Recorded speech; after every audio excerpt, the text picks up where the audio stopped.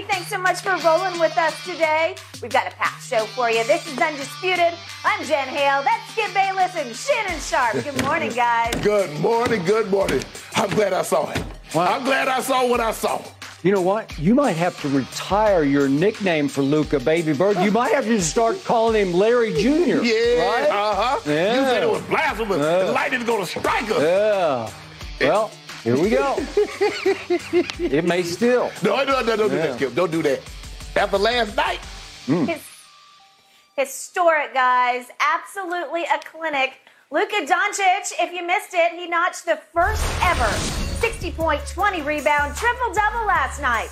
The Mavs, 126-121 victory win in overtime versus the New York Knicks. It's only the second time anyone has had a 60-point triple-double.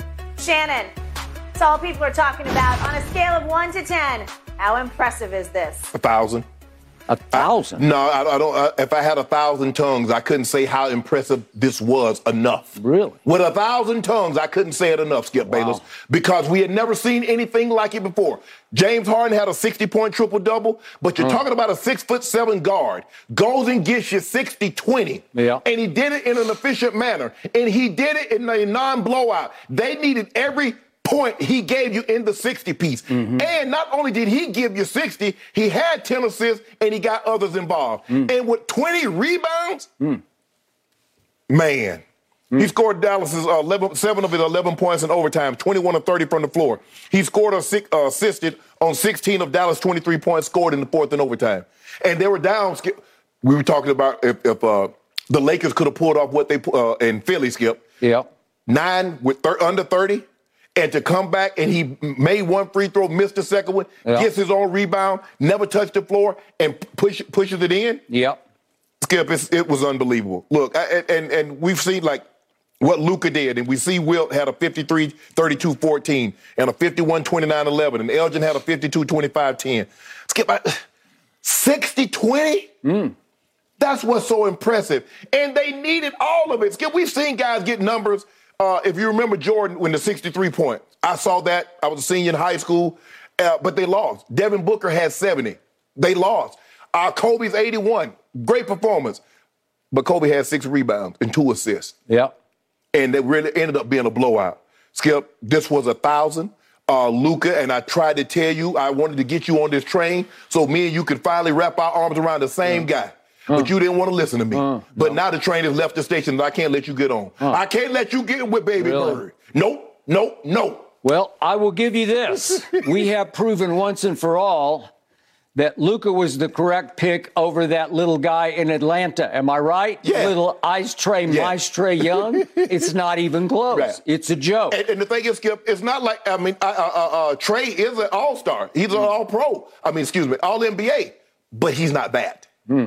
He's not close to that, in part because he's like 6 feet tall. That's it. Maybe. And I'll give you 6 feet, 7 inches tall.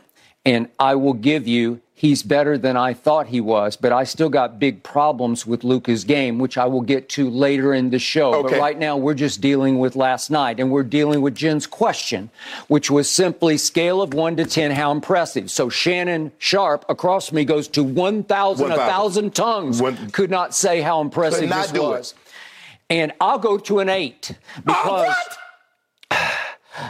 I think we have to take into account the opposition last night, which was an embarrassment. The opposition, I don't know if I got to get a new TV. I don't know what TV you were watching, but yours must have gold around it. I don't know, because you got gilt-edged glasses that you watch Luka with.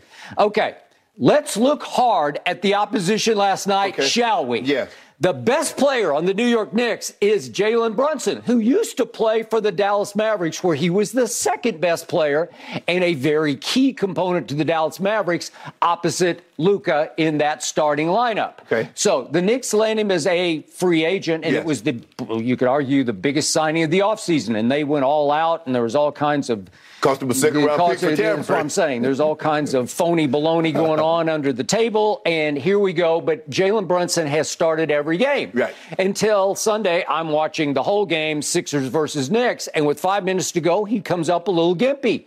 And he goes to the bench a little gimpy, and he does not come back, and he's a little gimpy, and they say he's got a hip. And I'm thinking, well, by this game, Tuesday night, this is his one shot at returning to Dallas and saying, look what you missed. Right. And he couldn't go last night. So Jalen Brunson is out for the game, and I was shocked that he couldn't go, so he must have it's a hip injury. I don't know how serious it is, but it must be pretty serious. Then what happens to those Knicks? Same old Knicks. What happens a minute and 36 seconds into the game? R.J. Barrett lacerates the index finger of his shooting hand, and he is lost for the rest of the game. So now you're down two of your top three players, shall we say. And all of a sudden, I'm saying, okay, where is Cam Reddish? I don't know. He's in the doghouse. I love Cam Reddish. I loved him at Duke. I still don't understand what happened, but he got sideways with Thibodeau, and Thibodeau, even last night, under duress, would not let him out of the doghouse. And I'm saying, come on, you can't do this to your team. And I never loved Evan Fournier, but he's pretty good, and he's a smart player, and he's the kind of player who could get you home in a game like this. He stays in the doghouse. So what does Thibodeau do last night? He plays in an overtime game. He plays 5 guys, an average of 45 minutes for the game. 5 guys, 45 minutes. It's the classic case. It's like old school basketball where you're basically playing your 5 guys the whole game. Right. And I'm saying, Thibodeau, what are you doing? Because he barely plays Derrick Rose, Jericho Sims, and Isaiah Hartenstein. They play 13, 12, and 12 minutes. The other guys average 45. So into the starting lineup goes Emmanuel Quickley, who had started 2 games this year. He is all of 6 feet 3 inches tall. And then onto the floor, playing how many minutes? 46 minutes last night was Miles McBride, a second-round pick out of West Virginia a year ago. So he's in his second year. He averages 12 minutes a game. He played 46 minutes last night at 6 feet 2 inches tall. So you are completely overmatched against Luka because when it comes to guards versus guards, you're playing 2 guards who are 6'3" and 6'2", and they got no shot against Luka. Nobody has a shot. They can't bother him. Nobody can bother him. Okay, but the Lakers showed you how you bother him. You just take the ball out of his hands, and they did a really good job of it for a half on Christmas Day. Yeah. And they're up 11, and then what happened? You have to dare the rest of them to beat you because their threes come and they go. Right. And against your team on Christmas, they came. They came in droves in the third quarter. No, just the third quarter, because that was the one where you give up 51, which is the most points anybody's given up in a quarter this year. And as you said on Monday, it may be the most anybody gives up all year long because they hit 9 out of 13 threes just in the third quarter alone. Well, okay. You dared. You kept taking the ball out of Luka's hands, but he did wind up with 32, but that's about half of what he got last night. Well, there's a way to keep him to a low roar. You just say, well, you can't do it. If they're going to beat us from 3, but God let me ask you a question. Why did you ever say that about Jordan? Why didn't you say, why don't you take This isn't about Jordan. It's about Luka. But see, what you try to do. Don't even bring up Michael Jordan. He doesn't belong in this conversation. See, what you do is. Okay, Michael Jordan's the greatest player ever, and it's not even close. Okay, it's not even close. I don't want to talk about it. I'm just showing you what happened here. Thibodeau's out of his mind. He's too proud. He's too stubbornly proud.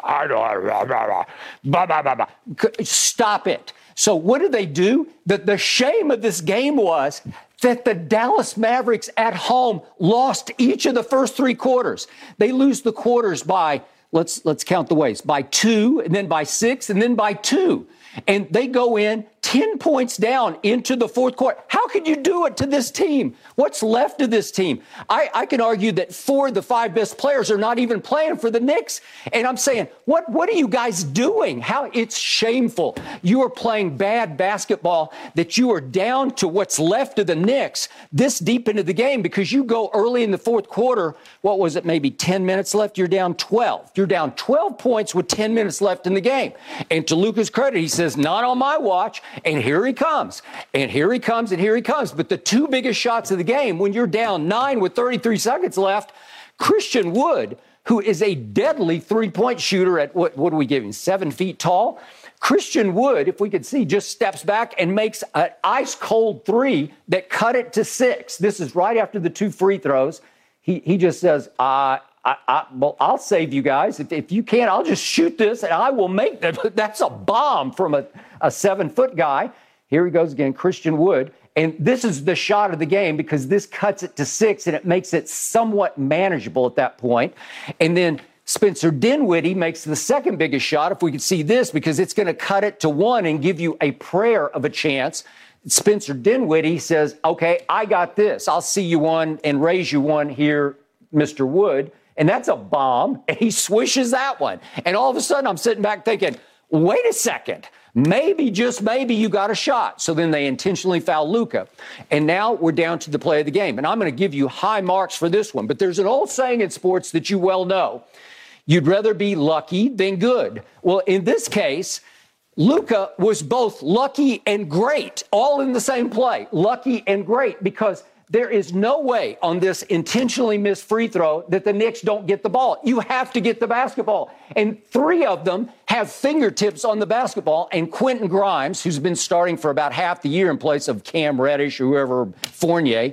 And listen, Quentin Grimes out of Kansas, and I like him. He's a smart player and a good kid. He gets his hands on the basketball and can't grip it. And I don't know how, but it's about 1,000 to 1 shot, speaking of 1,000 tongues, that the Knicks don't control the basketball on the intentional miss. And somehow it pops up to Luka, and to his credit, in one quick motion, because he's on fire, he just I couldn't even follow it. It's like quicker than the eye. It's a catch and shoot out of thin air, and he makes it, and then it was funny. Luka starts dancing around like they won the game, and he admitted after the game, I didn't even know what happened. I thought we won. No, that was tied. So you got to go the extra frame to pull this off. Well, the Knicks, they're playing 5 guys the whole game, and they play those same 5 guys all 5 minutes of the overtime, and they're dead on their feet. So it didn't surprise me in the overtime that you just wipe them out because they're exhausted. But my thing is, Skip, the problem that I have with your narrative that you're trying to paint about Luka is that you're making it about what didn't happen with the Knicks instead of giving. You should have won this game by 30. Skip, but you didn't. But by 30. Skip.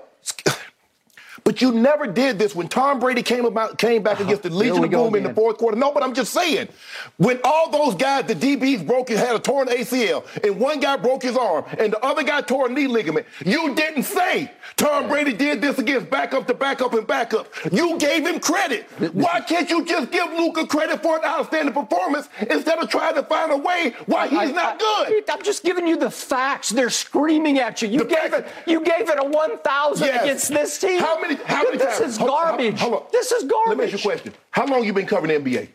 I don't know, since mid-70s. How many 60-20? I started covering the Lakers in the mid-70s. How many 60-20-10 games have you seen? Well, obviously, this is monster numbers. But you have to take the facts into accountability. I want to make sure I'm hearing you correctly. Mm-hmm. So nobody else has ever gone against the underman team. Okay. No. In your 45 years of covering the NBA, no other player, no other great, be it Jordan, be it Bird, be it Magic, whomever, has ever gone against the underman team. Yep. Because if they have, I want to know why they didn't get 60-20-10. All right. Kobe's 81 points came against a Raptors team that was like 27 and something. They were like second to the last in the East. So you're taking advantage of a pretty bad team, right? But Skip. Wilt's 100 points. Hershey, Pennsylvania, came against a Knicks team that was second to last in the East that year, and obviously missed the playoffs when it's almost impossible to miss the playoffs. So in other words, if you have an outstanding performance, if you don't do it against the best or the second best team in a particular sport, it does not matter. Okay, well, obviously you have to take into account degree of difficulty, which you did not.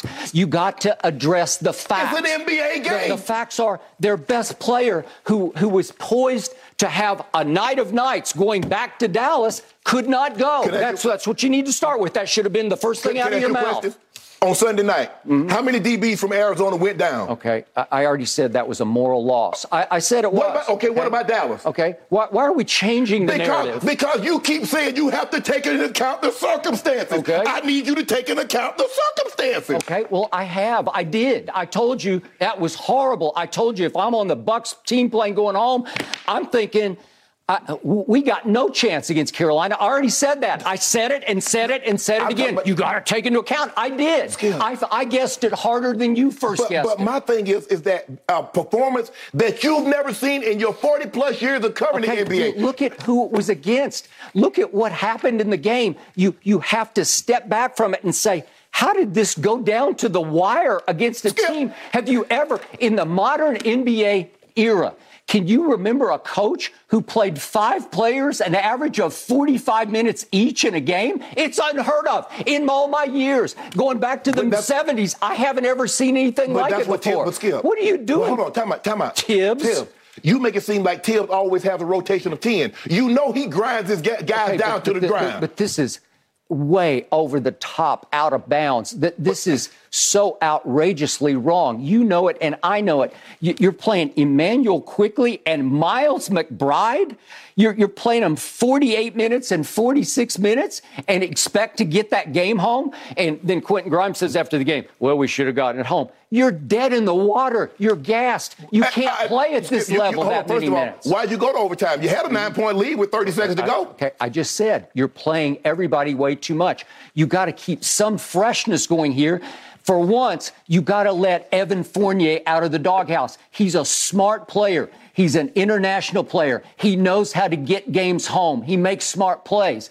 Listen, Cam Reddish, on pure talent, he's top 4 on this team. I love Cam Reddish. I don't know what's happened to Cam Reddish. Now they're talking about trading Cam Reddish. I just know this. Since I've been doing this show with you, there have been other great performances in other sports, and you've never diminished them and talk about who wasn't there or they played this many minutes. You've never done that. It's just that you have this thing about Luka where you don't think Luka is good, and he keeps proving you wrong. I didn't say he's not good.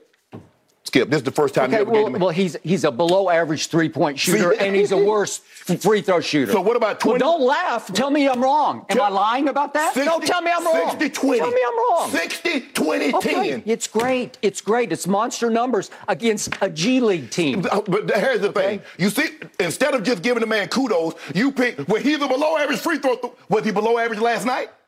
Was he a below-average free throw shooter last night? He missed 6. Was he below? Yes, he was. Yes, he was. Joel Embiid, I watched him last night. He makes 13 of 14. Did they win? He's 7 feet tall. No, they did not. Okay, so what are we talking? He scored 45 points. Is it more than 60? No. He scored 45 in a loss. I'll take Joel Embiid over Luka any day or night. Thank you very much. Did he win? Thank you very much. Did he win? No. Do you see what you do? Now you talk about anything. You talk about, well, I'll take this guy over him. I'll take the no. This is about this performance last night. Wait a second. So you go to Tom Brady, you go to Michael Jordan, then you say it's about this. No, because I'm saying what you do is that when Luka had a great performance, you try to diminish it by talking about who was on the other side, something you never done with Tom.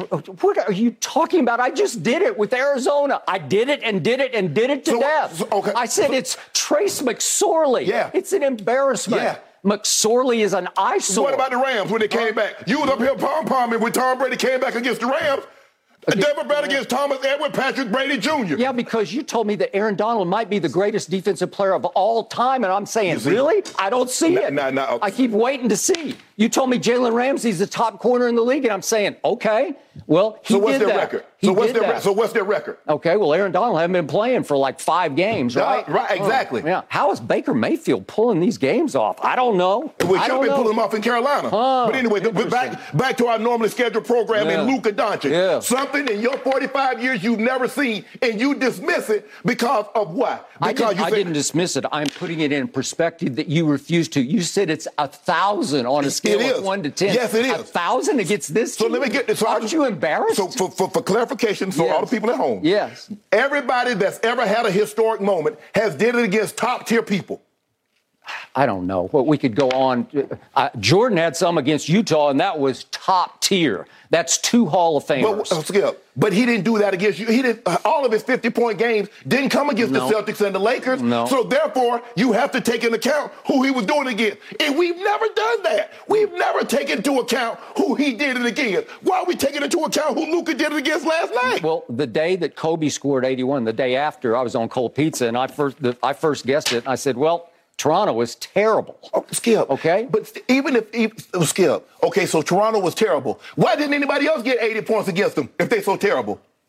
Okay, you have to keep it in perspective. Somebody has to tell the truth of what happened. Okay. This is the truth. So in other words, I'm waiting to see how many 60-20 triple doubles happen in the NBA again this season. Let's just see that, because if it doesn't happen, you're going to have to context or no context who it happened against or whomever it didn't. I don't know if that's grammatically correct. Whoever it happened against, I need to see another 60-20-10 triple double in the NBA this year in order for your merit, in order for you to hold merit about what you just said. So how do you explain that despite 60-20 blah, blah, blah, how do you explain that they're down 9 with 33 seconds left to this bunch? Exactly. That's impossibly wrong. Hold on. I mean, wouldn't that be embarrassing to the Mavericks? No, because it's an NBA game. They get paid once a month or once every 2 weeks, just like Luka.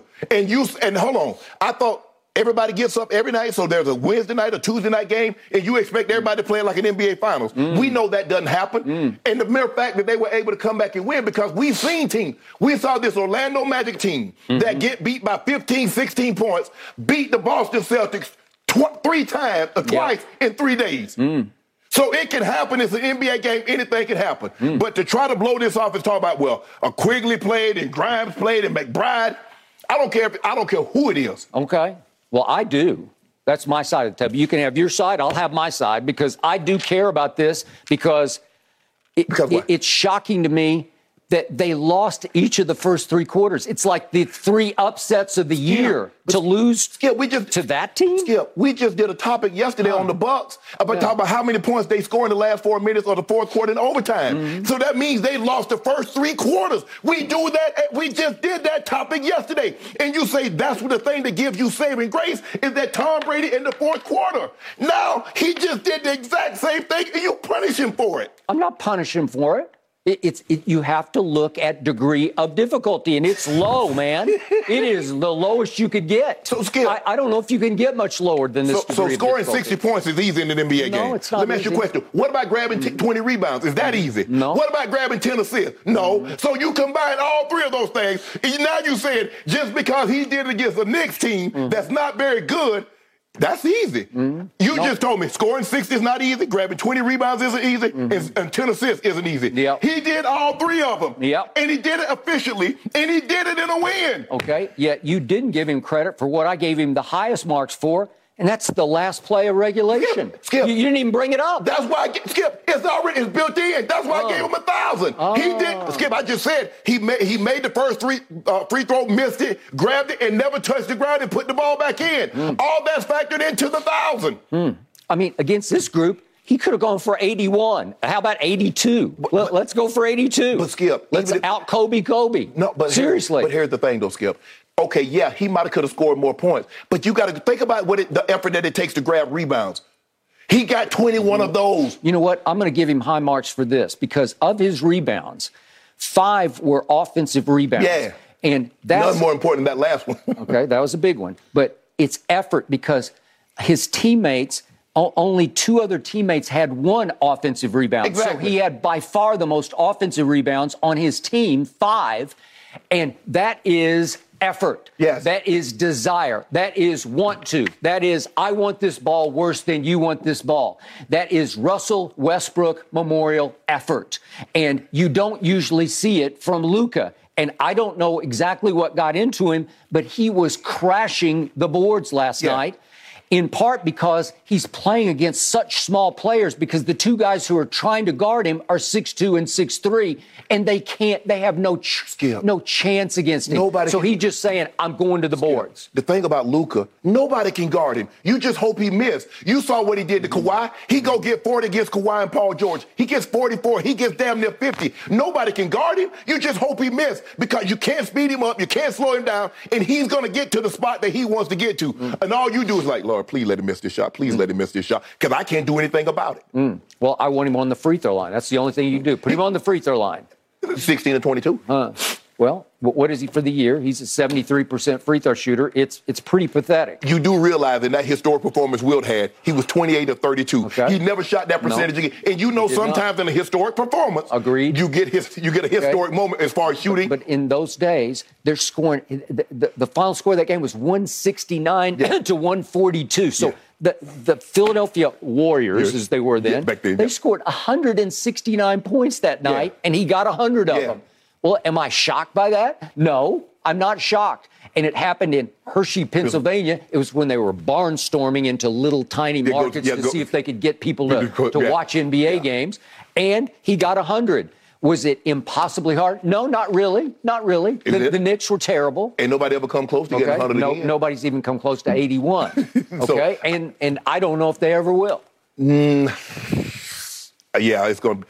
Well, I wouldn't put anything past with that three-point shot. You catch the right day, and somebody could easily make. If Steph Curry, I think Steph has the record, like 14, him, McClay. Kobe that night made 7 of 13 against Toronto, which for him was very good. Now, you take a guy like Clay or a guy like Dame Lillard. Dame Lillard could theoretically take like 22, 23, and he could go 16 or 17 for 22. Same with Steph Curry. Yep. I don't know if they can get to 100, but they probably could get to 70 if they make about 15 or 16 threes. All right, they could. That could but be Luka last night. It was great. It was great. So you would up that from an 8 to like a... I do not. I'm going to stand right by an 8 because of the hapless Knicks. That recovery beer. He said he needed post-game.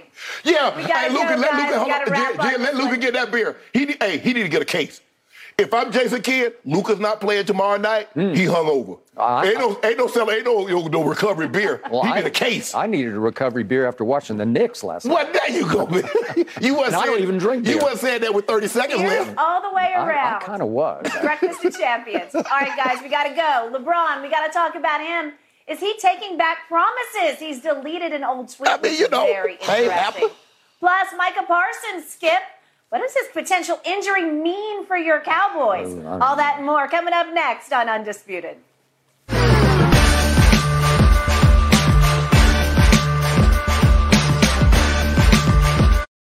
When it comes to travel, we all know that feeling of wanting to escape to our happy place, whether it's hitting the beach, the ski slopes, or just kicking it with your crew in a tropical paradise. And Priceline wants you to get there and be very happy with a happy price, so you never have to miss a trip. Let me tell you, Priceline has got your back to make it all happen. My happy place is Cabo San Lucas, Mexico. Picture this: crystal clear waters, golden sands, and sun shining down on you like it's your personal spotlight. That's right. Cabo is my ultimate happy place. And you know what makes it even better? Priceline's VIP family feature. You heard it from me. That's right. VIP treatment for you and your squad. Imagine being with your crew, soaking up the sun and living your best life. And while scoring deals up to 5 times faster, it's like scoring a game-winning touchdown on vacation. Now, who am I taking with me to Cabo? To that epic trip, that adventure? My boys, my ride or dies, my crew, ones who've been there through thick and thin from the beginning to the end. I'm not taking any kids, no kids, just me and the boys living it up. So what are you waiting for? Download the Priceline app today and save up to 60% off select hotels and go to your favorite happy price with Priceline. Make some memories that'll last a lifetime. Cabo ain't ready for me or us, but we're ready for Cabo. Thanks to Priceline, the real MVP of travel. And I won't back down. After missing the playoffs last season, LeBron tweeted out, quote, "I will not miss the postseason again for my career. This bleep hurt." The Lakers now at 14-20 on the season. LeBron, guys, has deleted that tweet. Shannon, he's your guy. What does this tell you? That man was hacked. So, somebody just playing games with us and knowing that, how we was going to respond because they be watching this page. People be stalking that man's page, mainly you. I wish you were right about this. Skip, my grandpa used to say, boy, promises are like pie crust, thin and easily broken. And you promise somebody something, you need to be able to deliver that. And I think LeBron is coming to the realization, like the LT's boy, son, we got to do better than this. Yeah. And I think he's finally realizing that the team that he has with Anthony Davis being out, being in and out of the lineup, Skip, the likelihood of them making the playoffs aren't very good. I'd have just left it up there. And it is what it is, Skip. I mean, damn. I mean, it's not the first time. I'm sure it's not the first time that LeBron has said something and it didn't go the way that he intended it to go. It happens. It's sports. And what you think, I mean, if he was playing one-on-one, LeBron said, you know what? If there's a one-on-one tournament, and LeBron said, hey, this one-on-one tournament, I'm not missing the playoffs. Yeah. But it's a team, and you can only do so much when the pieces aren't necessarily correct to fit what you're trying to do. Give him credit, Skip. I mean, he finally broke his streak. I mean, 30-point games at 7. He had 28, had about 2 minutes to go. I was here, man, stay in. Stay in this ball game because you're probably not going to play tonight because it's a back-to-back in Miami. I would agree. Skip, I ain't going to lie to you, Skip. I didn't tweet about it. He stayed in the game until there was like a minute and a half left. Well, I'd have stayed to the end because I'd have got them 2 points to get it 30, get me 8 consecutive games. You know what? I buy that. And consider, I validate. I co-sign. Do you believe I don't believe he's going to play tonight, Skip, at the back-to-back against Miami. I mean, it's back in his old stomping ground, so I think he would like to. I'm not going to be shocked, but I doubt it. Okay. And so, Skip, it's really not that complicated. They're not good enough. They don't have good enough players. One of the, if you're going to say AD is their best player, he's out. And it doesn't look like he's coming back anytime soon. He's going to be out at least another 2 weeks. I have no idea because they are circumspect about this. Right. They are evasive about what's wrong with him. Right. So he's averaging 28 points on 50% shooting, 8 rebounds, 7 assists. And whatever their record is, it is what it is, 14 and 20, 13th in the West. Yep. So that's what it is, Skip. I think he came to the realization. I don't know when he deleted the tweet or the IG post, but this is what I do know. He woke up with the realization. He had an epiphany. It's not going to happen. So LeBron on, is it Friday, will turn 38. 38 on Friday. Is it December 30th? December 30th. Yeah. Okay. I'm going to say it again. He has been on an unbelievable offensive tear. Mm-hmm. I'm with you. I would like to have seen him get the 30.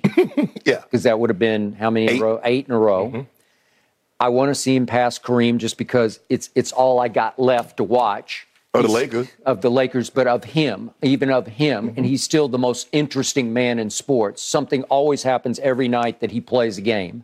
There's always a subplot, a side story, a backstory. And I don't want him to fall completely out of sight where he just doesn't matter anymore. So what matters now is passing Kareem. Yeah.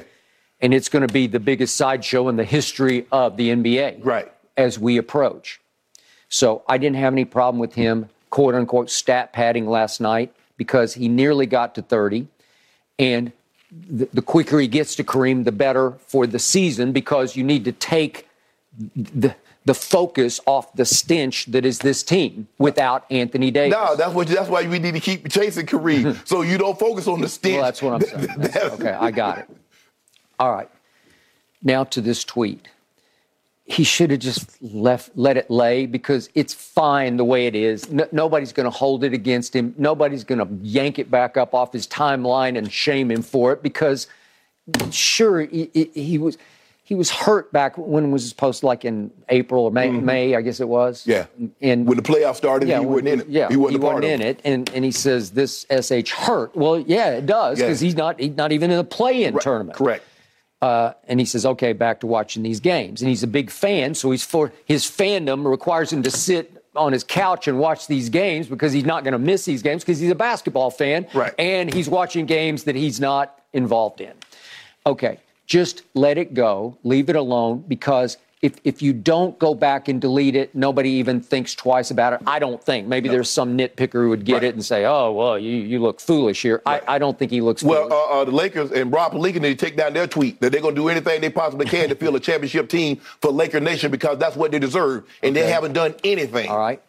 So we're about to talk about our man Micah Parsons, and I'm going to get into how he's still immature in so many ways because he's still a baby in the league. And his immaturity, to me, is showing off the field as well. And we're going to get to the hand wrap that he keeps wearing in public. Okay, this is the hurt child in LeBron. And I'm not being overly critical here because LeBron still has a lot of big kid in him. Mm-hmm. And it's why he's able to do this at this age because he hangs with his sons and his daughter, for that matter, and puts his cap on backward. He's still got kid in him, and he competes with them, and they keep him younger than he should be at going on almost 38 years of age. And obviously, he's having the greatest 37/38-year-old season we've ever seen, because it's not even, it's a joke even that there's no debate. Right. Who can you even begin to compare to him? So the child that's still in him is now the hurt child, and he looks back at the tweet and he's hurt because he's putting up points and he sees the handwriting on the locker room wall. We're going nowhere. Well, you don't know that yet. You're hurt right now, but they got, if I do the math correctly, you have 48 games left. They've played, 14, 20, so they played 34. You got 48 games to go. I don't know what could happen, because just when I was ready to write him off, and then AD went on his tear, right? Yeah, and then he went out shortly after that. Which is history, right? Isn't that his It happened? Yeah, that's what happens. But my point about LeBron is, I don't know, maybe AD will come back next week for all I know. That they're being mysterious about it, but maybe that means he's gone for the year for all I know. But how about this here? Okay. If you told me AD's going to come, let's just say for the sake of argument, AD's going to come back in 2 weeks, 3 weeks, and he was going to be able to play all the rest of the games, with except the occasional maintenance skip where, hey, AD played, we're going to give him off because they don't put the wear and tear on him. I might, you know what, Skip? You might be onto something. Okay. But you can't promise me that. My point is, he went on a tear beyond LeBron's tear. Yes. What was it, like 10 games maybe? He was the best player in basketball. I'm talking about two-way. I'm talking about both ends of the floor. He was the best player in the game. Well, what if he comes back and does this again? But think about that, Skip. He was the best player in the game. He was giving you the numbers. LeBron was giving you those numbers, and it was still nip-tuck.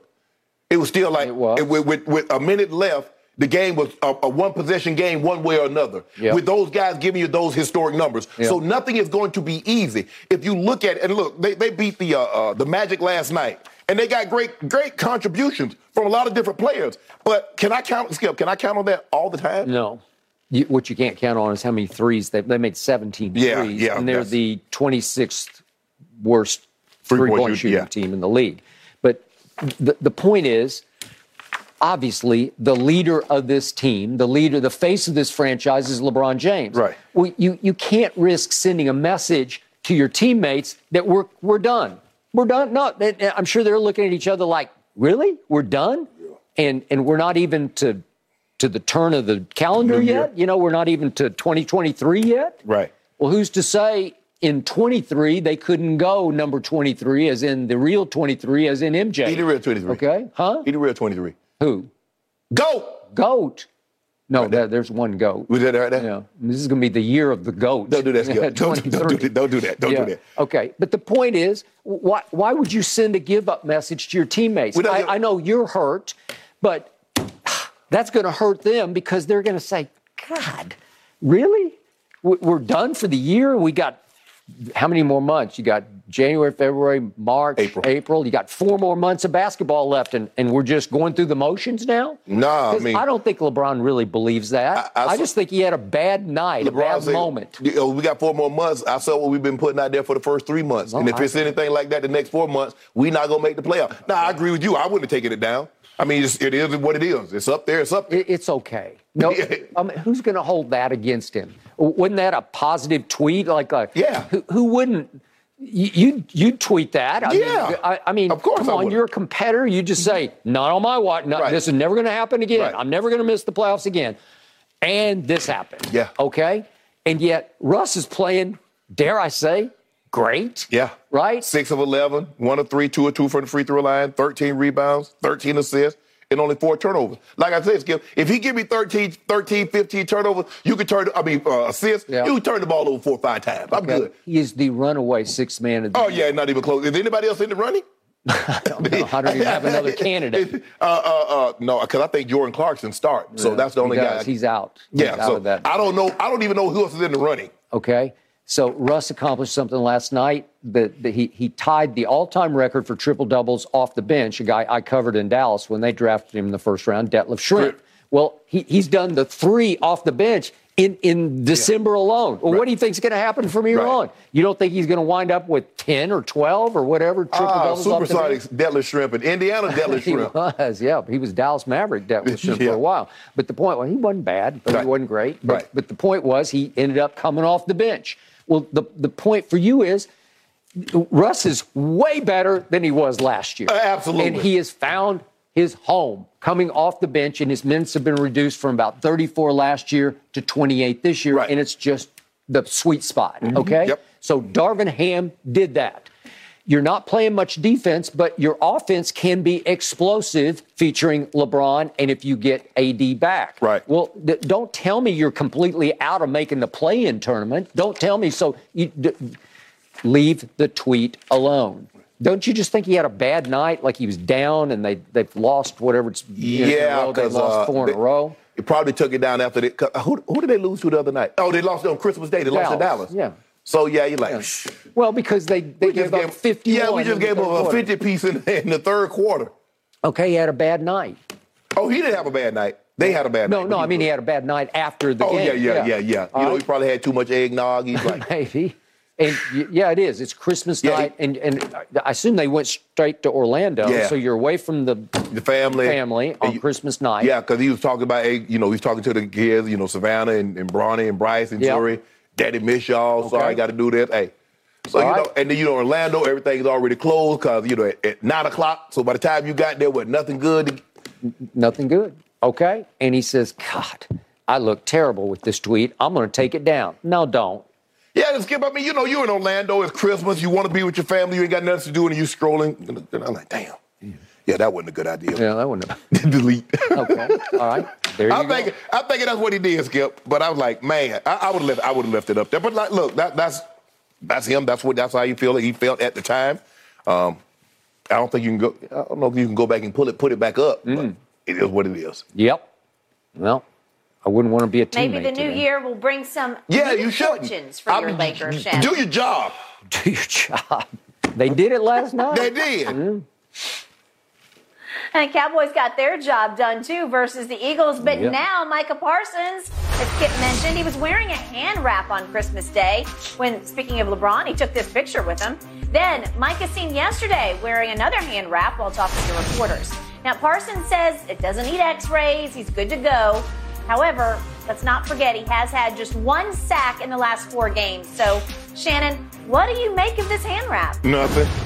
He said it was nothing. He said he's not going to get an X-ray. He's not going to get an MRI. So it tells me he's not concerned. The Cowboys not concerned. Because if they were concerned, Skip, you better believe they'd be getting an MRI or an X-ray on that hand to make sure there was nothing wrong. As he said, sometimes, Skip, you bang helmets. I mean, he does a lot of, trying to beat offensive linemen, trying to take on blocks. And sometimes your hand gets smashed. It gets, hit on a between a helmet or something. And it's probably just normal bumps and bruises for week 16. No, excuse me, let me take that back. Week 17 of an NFL season. And anybody that doesn't have anything wrapped or any bumps and bruises, you hadn't played hard enough. Yep. So I'm not going to make anything out of it, Skip. Yeah, I understand that his numbers are down from where we expect Micah to be.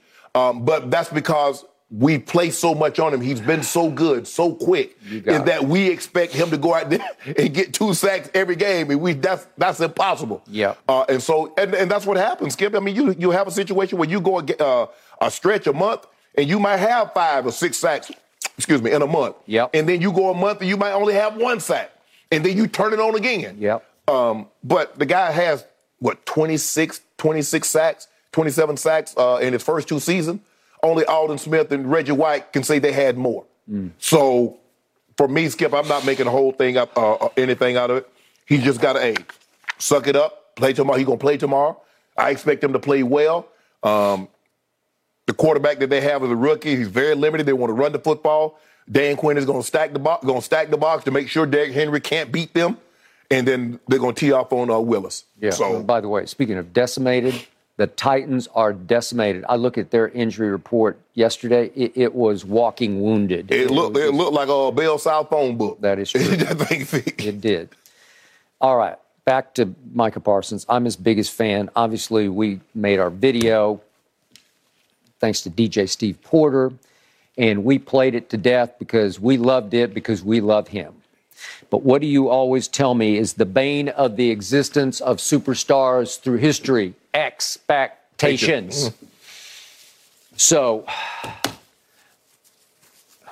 I'm going to take my share of the blame here before I launch into this because I pushed too hard for him too early. And I did bring up Lawrence Taylor, and I thought he at least belonged in the early conversation. Yeah. He was starting to show he could have that kind of impact in a different way than Lawrence did, because Lawrence had grown man strength on football games.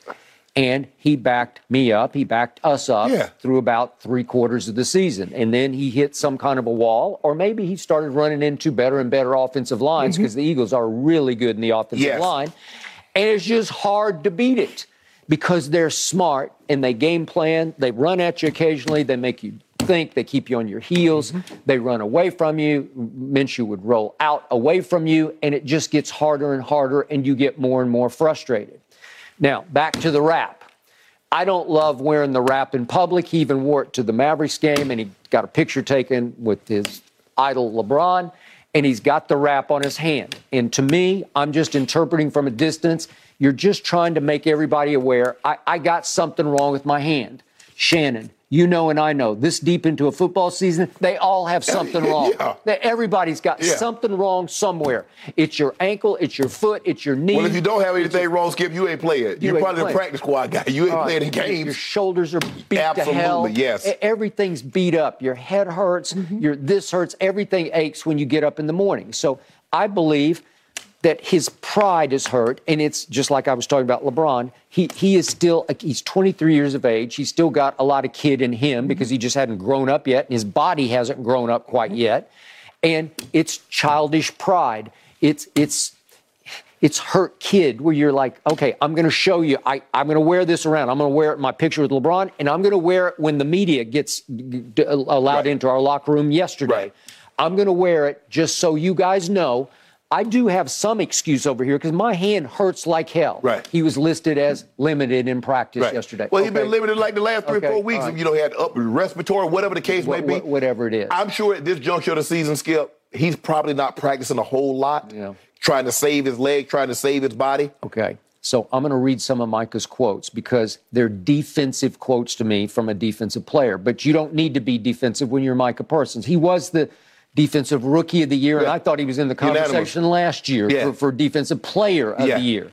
So he starts off saying, hey, it's football. It's the reality of it. We play a physical sport. That's all. I'm good, though. Okay, I'm good with that. But then he goes into, it's not as easy as everyone or I may look or other guys make it look to make it seem. I promise you, sacking the quarterback's not that easy. Okay, we buy that, okay? Especially when they're game planning against it and they don't want you to get going. Yep, we get that.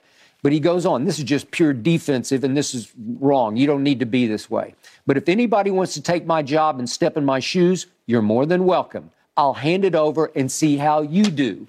Well, you know and I know. You don't need to say that. You're Micah bleeping Parsons. Well, he hears everything, the numbers that I got. In his last 4 games, he has 1 sack, 0 forced fumbles. Well, so he's hearing that, not only by us, but everybody else that's talking about the Cowboys and talking about him. So he hears that. So, yes, he's like, oh, y'all think this bleep is easy? Y'all think because I make it look easy or some of these other guys make it look easy or what Nick Bosa is doing, it's not easy. Not easy. Because they're not just letting me say, okay, go get the quarterback this time. They're, as he said, they're game planning. But, Michael, the mere fact that they're game planning for you lets you know that you're special. They don't game plan for everybody. They don't go into a game saying, oh, we got to stop this guy. Oh, we got, no. You get that. The 2 guys that they're playing, they're like, look, we got to be very cautious when we throw it at number 7, which is Diggs, and we got to worry about number 11. That's what you worry about with that Cowboys. Maybe defense. In reverse order, but go ahead. Yeah, but I'm just saying. I got it. You're right. Hey, let's be careful. And if we throw at 7, let's double move him first. And what did they get him with? What did A.J. Brown get him with? Double move. And every time you get him with a double move because he want that cheese. He will jump. And he got tremendous hands. And if the ball touches hands, it's going the other way. It is. I agree. Micah has nothing to be ashamed of because he's had a sensational year.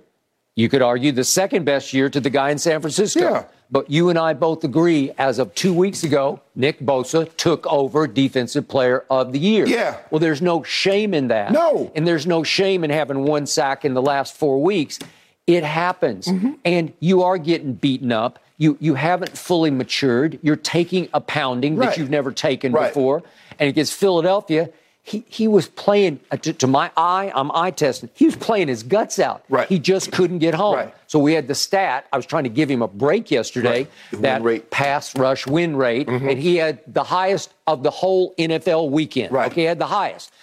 But he had no sacks. Right. And you said, well, and what's the result? Yeah. Well, there was no result. You got to finish. You got to get the guy on the ground. But I like Skip. If you notice, he was talking about when Brian Baldy was breaking him down. Yep. You see, he's trying different things. He realizing I just can't win with speed anymore because they're playing me for speed. So I got to. In game, you got to try things. You saw him try with the freeze technique, and I'm going. And so he's going to work. He's going to get better and better. I like the fact that these guys go. They have a summit, a pass rush summit. Chuck Smith, who's a great pass rusher for the Falcons, he puts on a summit and help these guys with the chop and the club and the rip and the hump and all those different moves. And I like that. He's 23. There's so much more information that he's going to gain over the next 2 to 3 years that's going to help it. If you think he's good now, wait, somebody sung a song. If you think you're lonely now, wait until tonight. If you think he's good now, wait until tonight. Okay. He's going to get better because he'll have a better understanding and he'll have a book, different pass rushes, Skip, that he'll accumulate. Okay, this is what this guy, right tackle, likes to do. This is what this left tackle likes to do. This is how they played me last time. And he'll know offensive coordinators, when they change, he'll say, this is what they did to me. This is what he did to me when he was over here. So I'm expecting something very similar. Start compiling notebooks of how you beat certain guys, what the guy did to neutralize one of your moves, and then go from there. He will get better. Okay, so Mike McCarthy, and you can't blame him for this, he tried to make the case he is the defensive player of the year, which you can't. But he's doing what he needs to do. Absolutely. You're supposed to support your guy. You're supposed to back him. But he's got nothing left except to push what Micah does on some rare plays when he runs down the quarterback or runs down a receiver or a ball carrier. Right. So he's promoting that. He's pumping. Do you realize how many times Micah chased down Gardner Minshew? Well, there are a couple of times when he took my breath away because he chased down Gardner Minshew and ran him out of bounds, and he had to run literally across the football field. Well, he can do that because he's way faster than Gardner Minshew. Exactly. Right? And you love to see the effort. Okay, you love to see the effort. Remember the play against Detroit that saved the football game? Right. He runs the guy down at like the half-yard line, and on the next play, Jamal Williams, who hadn't fumbled, I don't think he's fumbled in his career. Right. He is leading the league in rushing touchdowns, Jamal, as we speak. Right. And he gets rocked in the hole by DeMarcus Lawrence. The ball's up in the air, and we dodged that one. Right. Why? Because of it's beyond a hustle play. It's like nobody does that. Game-saving plays right there. Yeah. And those what the defensive coordinator and the team, Coach McCarthy probably put that play up the night before the game and says, okay, this is the type of effort that we need. This is what it is. If we can get this type of effort, guys, these are winning plays. Mike would always do that. Brian Billick would always show us plays that maybe everybody didn't get an opportunity to see. No. But this is the type of effort that you need. And that effort that he showed on that play, because I thought it was a touchdown. Yeah. And had Michael Parsons not did that, it would have been a touchdown. Easy touchdown. But he needs to understand. Teams are going to try to neutralize you. Now, what's your counter? Now, they've countered you. Now it's time for you to counter them back. Yep. So McCarthy's left with only 1 point to sell is look at the hustle. Look at the effort plays. Okay, we get it. But the voters aren't going to vote for hustle plays. Well, it's not like Nick Bosa ain't hustling because you see that joker, how he's been in the corner at his size and just driving linemen. He's been, you're right, Skip. I mean, up until about the last month. Yep. Micah was 1, I think Bosa was 2. Yeah. And then Bosa just took off. He just took off. He's bigger than Micah. It looks to be like he's stronger than Micah because he's older than Micah. Okay. All that's out ahead of Micah. So he doesn't need to take this personally. He doesn't need to take it to heart. He doesn't need an excuse. No. He's been tremendous. And I'll say it again, even though my offense was stunning the other day against Philadelphia's defense, because that's a really good defense. I still say, in the end, my team will go as far as Micah and this defense carries my team. Right now, they're carrying it in a way I didn't see coming. They're just taking the ball away. Right. And they're easily the leader in the NFL in taking the ball away. Okay. They were the leader for a long time in sacks. Right. Now they're not. They're falling off to like 4th. Well, okay. So I would like to see that come back. That's a different reflection of him. It is. Because he's falling off. He's fallen off. Because for the most, like I said, I'm game planning. If I'm an offensive coordinator, I'm worried about two people. Yep. He and Diggs. That's it. Those guys that can beat me. I know what this guy can do because I've seen him on tape, and I know what Diggs will do. You better not be fooling around with him now. You just talk about, we're going to run a speed out, or we're going to run a dig. No, you're not. No, you're not. You can get him. You can. You better double move him. But you better be careful with him because that dog bites. Yes. I'm going to skip anything. I'm double moving him just to put that thought in his head. Because you see how they got him early. You see how Devontae Smith did. They ran that on fourth down. Goal line. They just got him because they knew he'd jump the tight end route. You got to show him something and do something other than what he sees. Because if you do what he thinks, he going to house you. Yep. Or hope your quarterback can tackle because he's going to have to. Micah, you're okay. Yeah, he'll be fine. He's young. Yep. Cowboys certainly hope so, guys. Skip, to your point, as of week 14, the Cowboys led the league in sacks. Since then, in 3 games, only 1. All right, gentlemen, moving on. Another Hall of Famer is becoming a head coach at HBCU. Wow. Ooh. We're going to give you the very latest and unpack the situation on the other side of this break.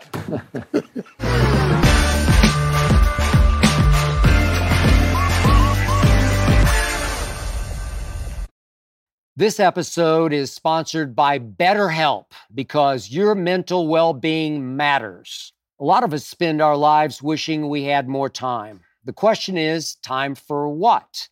If time was unlimited, how would you use it? The best way to squeeze that special thing into your schedule is to know what's important to you and make it a priority.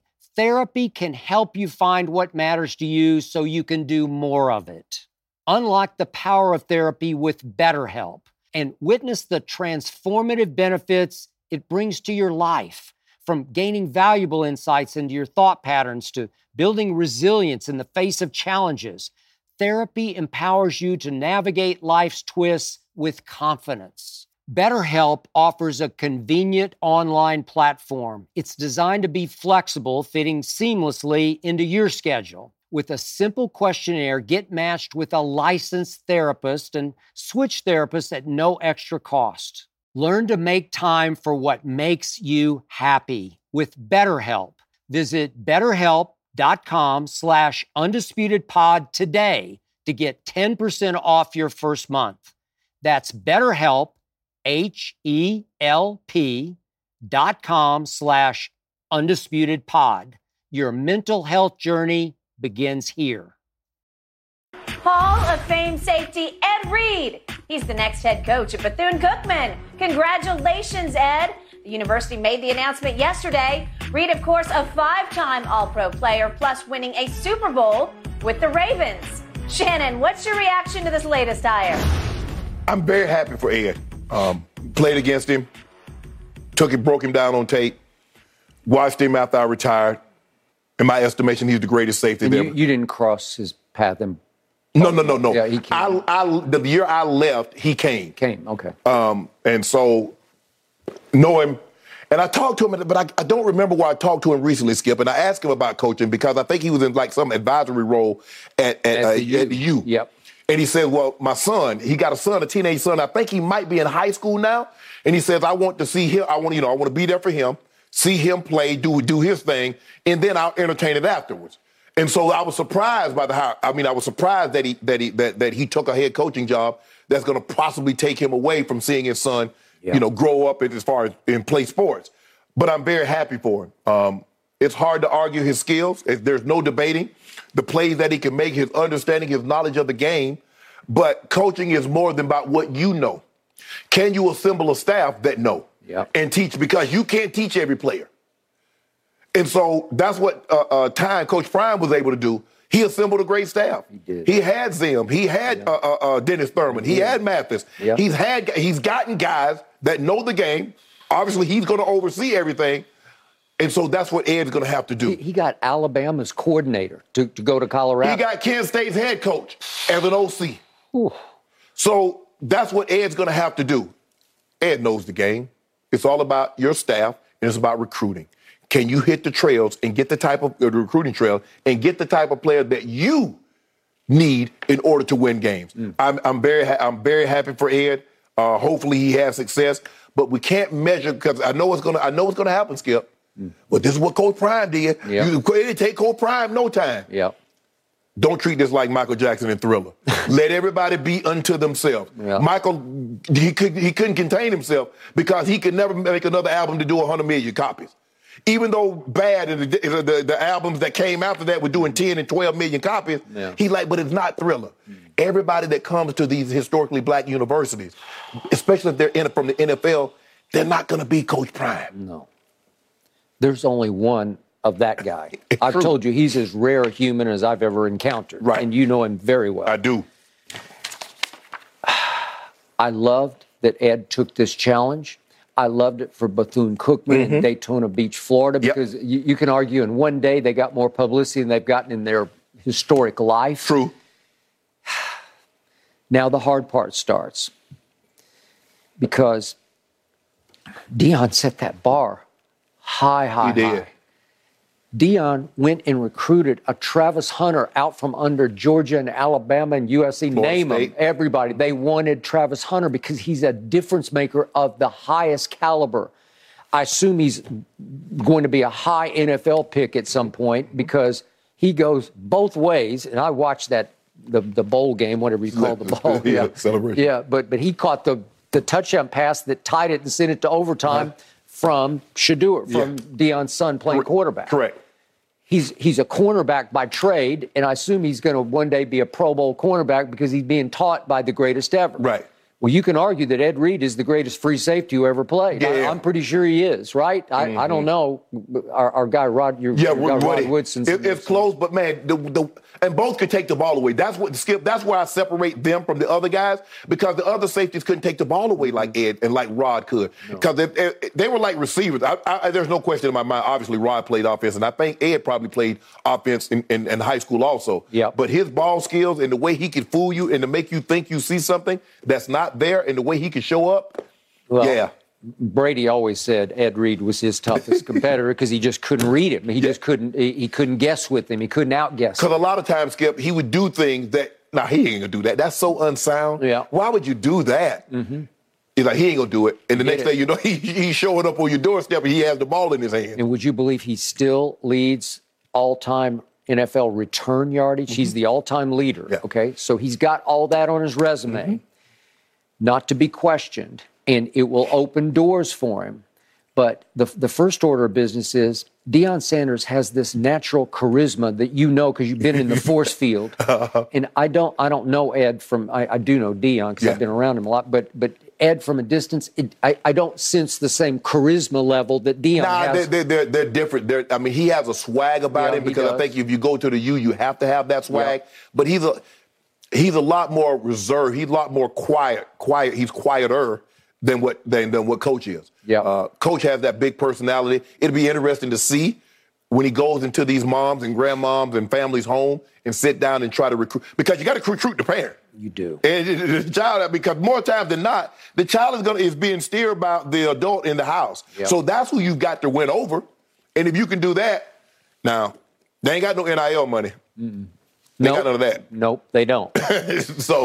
So what does he have background-wise? Well, he's been an advisor at the U for 3 years, and for a season in Buffalo, he served as kind of an assistant. Right. With Rex, right? Yeah, I think he coached receivers. But he was an assistant coach, maybe assistant to the assistant, but he was, I think, mostly observing. So he knows his way around a locker room as a coach. Right. So we get that. The problem is Bethune has fallen on hard times because they were 2-9 and 2-9 the last 2 years. Right. Reggie Theus is not only the AD there, but he is the head basketball coach. Right. And I've known Reggie for years, going way, way back Sacramento to UNLV. and the Bulls. Yeah. But I went and did a story when they were riding high at Nevada, Las Vegas, UNLV. But the point is, now comes the hard part because you got to go get a couple of good players to turn this thing around. Yeah. But as far as name value, and he's obviously Deion kicked this door in. Yeah. He's the one who opened it up because I'm not sure Ed would have taken this job if Deion hadn't taken the job in the first place. Because Skip, Eddie George at Tennessee State. You got Eddie Robb is at Alabama State, which is his alma mater, and now you got Ed at Bethune. Yep. So if guys want opportunities, I think the coaches, these universities will be more than willing to give them a name recognition because they're going to get a few players just because that's Ed Reed or just because he's Eddie George or just because he's Eddie Robinson. Yep. So you're going to get a few players, but you're going to need a few more really good players in order to turn pro because 2-9, Skip. Yeah, you got to when you're 2-9, you need a lot of players. Yep. You ain't no one player away. You're a lot of players away. You're a lot of players away. Now to the question of the moment. If just, for instance, Savannah State ever called and said, Shannon, we need you to come home and save our program, would you do it? Would you become the head coach at Savannah State or name some place? I don't know, Jackson State. No. I have Skip because I don't have patience. Yeah. I got patience for my dogs. Yeah. But I don't have patience. I can't tell you, I can't go over something with you 15 times. Yep. And then we get in the game and you blow it. Because then I'm going to blow it. I'm going to blow up. That's just how I am. So I was just like, hey, I would prefer to just sit back and if guys reach out and say, well, what are you thinking? Yep. And I tell them what I see. But for the most part, no, Skip. I've never had a desire to coach. Never. You have to have extreme patience. Because especially, that's why I've been so in awe of what Deion's done. No one ever did it the way Deion did it. Skip, you don't know how many times we're on the phone. Yeah. I mean, we talk every week, and we're on the phone 30, 40 minutes. I was like, and one of the things I always, bro, how? You do realize you were time. You were who you are. Say, man, I just love the kids. I got to get these kids. I got to give these kids this knowledge. I got to give these kids this wisdom. I said, well, bless your heart. But you have to accept that none of those kids will ever be you. No. They won't. Travis Hunter, as great as he might be, will not be this man. No.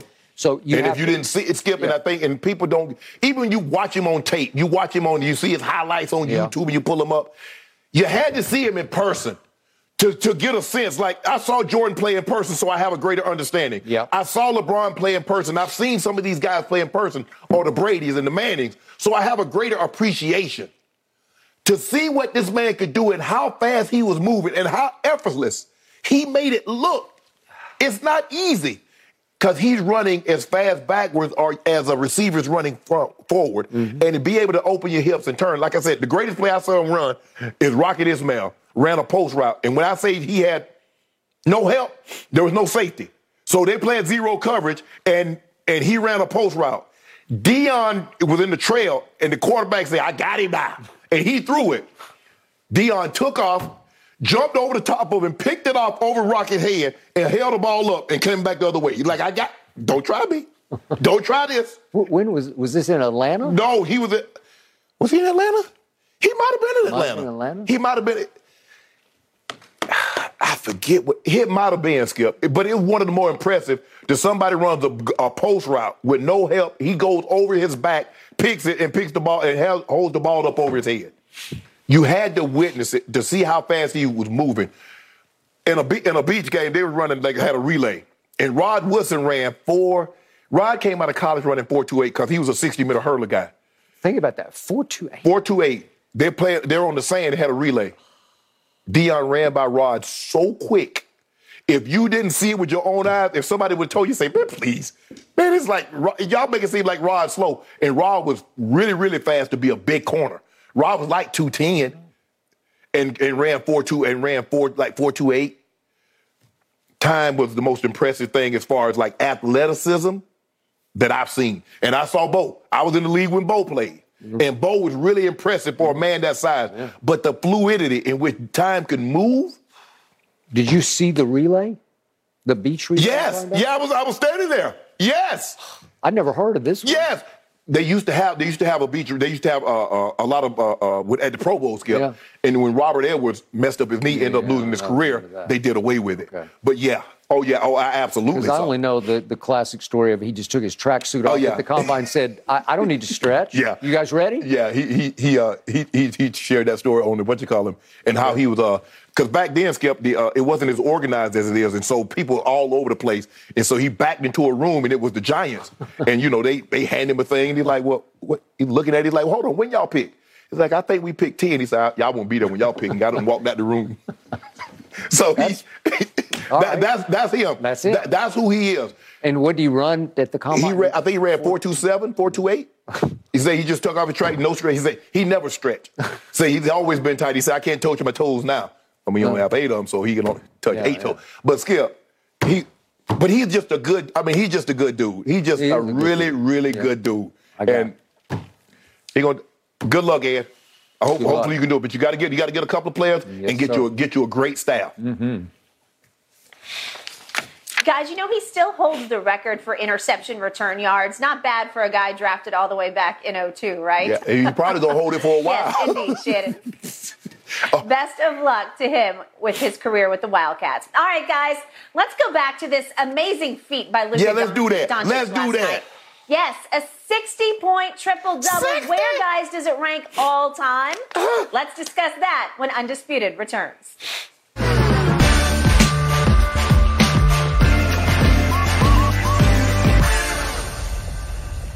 Luka Doncic, history-making. He notched the first ever 60-point, 20-rebound triple-double last night.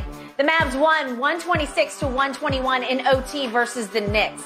Now, Luka's 60 points, that ties the record for the highest scoring triple-double in NBA history. He's doubled down and on records there. Shannon, where would you rank this among the greatest individual NBA games? In my 54 years of living, about to be double nickel in June. I go back, I can remember probably 77 is one of the earliest I can remember NBA basketball. It's the most impressive thing that I've seen. Now, Skip, when Wilt scored 100, he had 25 rebounds. He also had a game in which he had 78 points and 43 rebounds. I mean, he had he scored at least 70.6 times. I saw Devin Booker when he went and got 70. I remember Kobe Bryant when he scored 81. It was on a Sunday night because the Broncos had just lost the AFC Championship game to Pittsburgh. Yep. And I was with my good friend who was on the assistant coach at the time with the Broncos, Keith Burns. MJ's, I saw that. I was a senior in high school. I think it was April of '86. This was the most impressive thing that I've seen. For the simple fact, Skip, it's not the 60. Even though the 60 came in a very efficient manner, only 31 shots. That's crazy. That's KD-esque. That's LeBron-esque to get that many points in an efficient manner. It's the 20 rebounds. It's the 20 rebounds that's the most impressive. Luke is only 6'7", and he got 60 efficiently, 20 rebounds and 10 assists. So not only did he get his, he made sure everybody else got theirs. And he did it in a winning manner because Book lost 130-120. MJ lost 135-131 in double overtime. Kobe them did win 122-104. So for me, Skip, since I've been watching basketball, and I go back to 1977. Yep. So that's 35 years. What I saw last night was the most impressive thing on an NBA court as far as totality. Now, look, I know Elijah Wan had a quadruple-double. Alvin Robertson had a quadruple-double, and David Robinson had a quadruple-double. Skip, I didn't see those. I say what I got an opportunity to see with my own two eyes, Luka 60, 20, 10 was the most impressive. Okay. So you said in our previous conversation that you don't have a lot of patience, so you're going to have some with me because I'm going to do it again. I still have some issue with the degree of difficulty here, even though I take nothing away from the numbers. And I do love it that you're fixating and emphasizing the rebounds because the rebounds are what are more impressive to me because he got 5 on the offensive glass.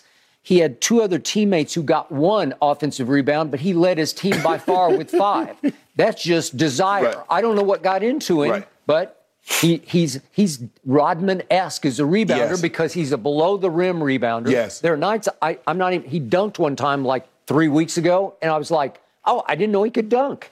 But everything's below the rim. Once he gets in the lane, he's virtually unstoppable because he's playing at a different rhythm than everybody else is. And you can't time him up. You can try, but you can't time him. Right. You can't keep him from the glass, even though he's not going to dunk on you. Right. He's just going to make you look silly. Right. Okay, so he can be Rodman-esque, who was also, Dennis Rodman, if you remember, below-the-rim rebounder. Yeah. And I don't know, what was Dennis, like 6'8", maybe? Yeah, he probably 6'7", 6'8", Same ballpark of and kind of same body type. And Dennis It wasn't nobody. No, Luka.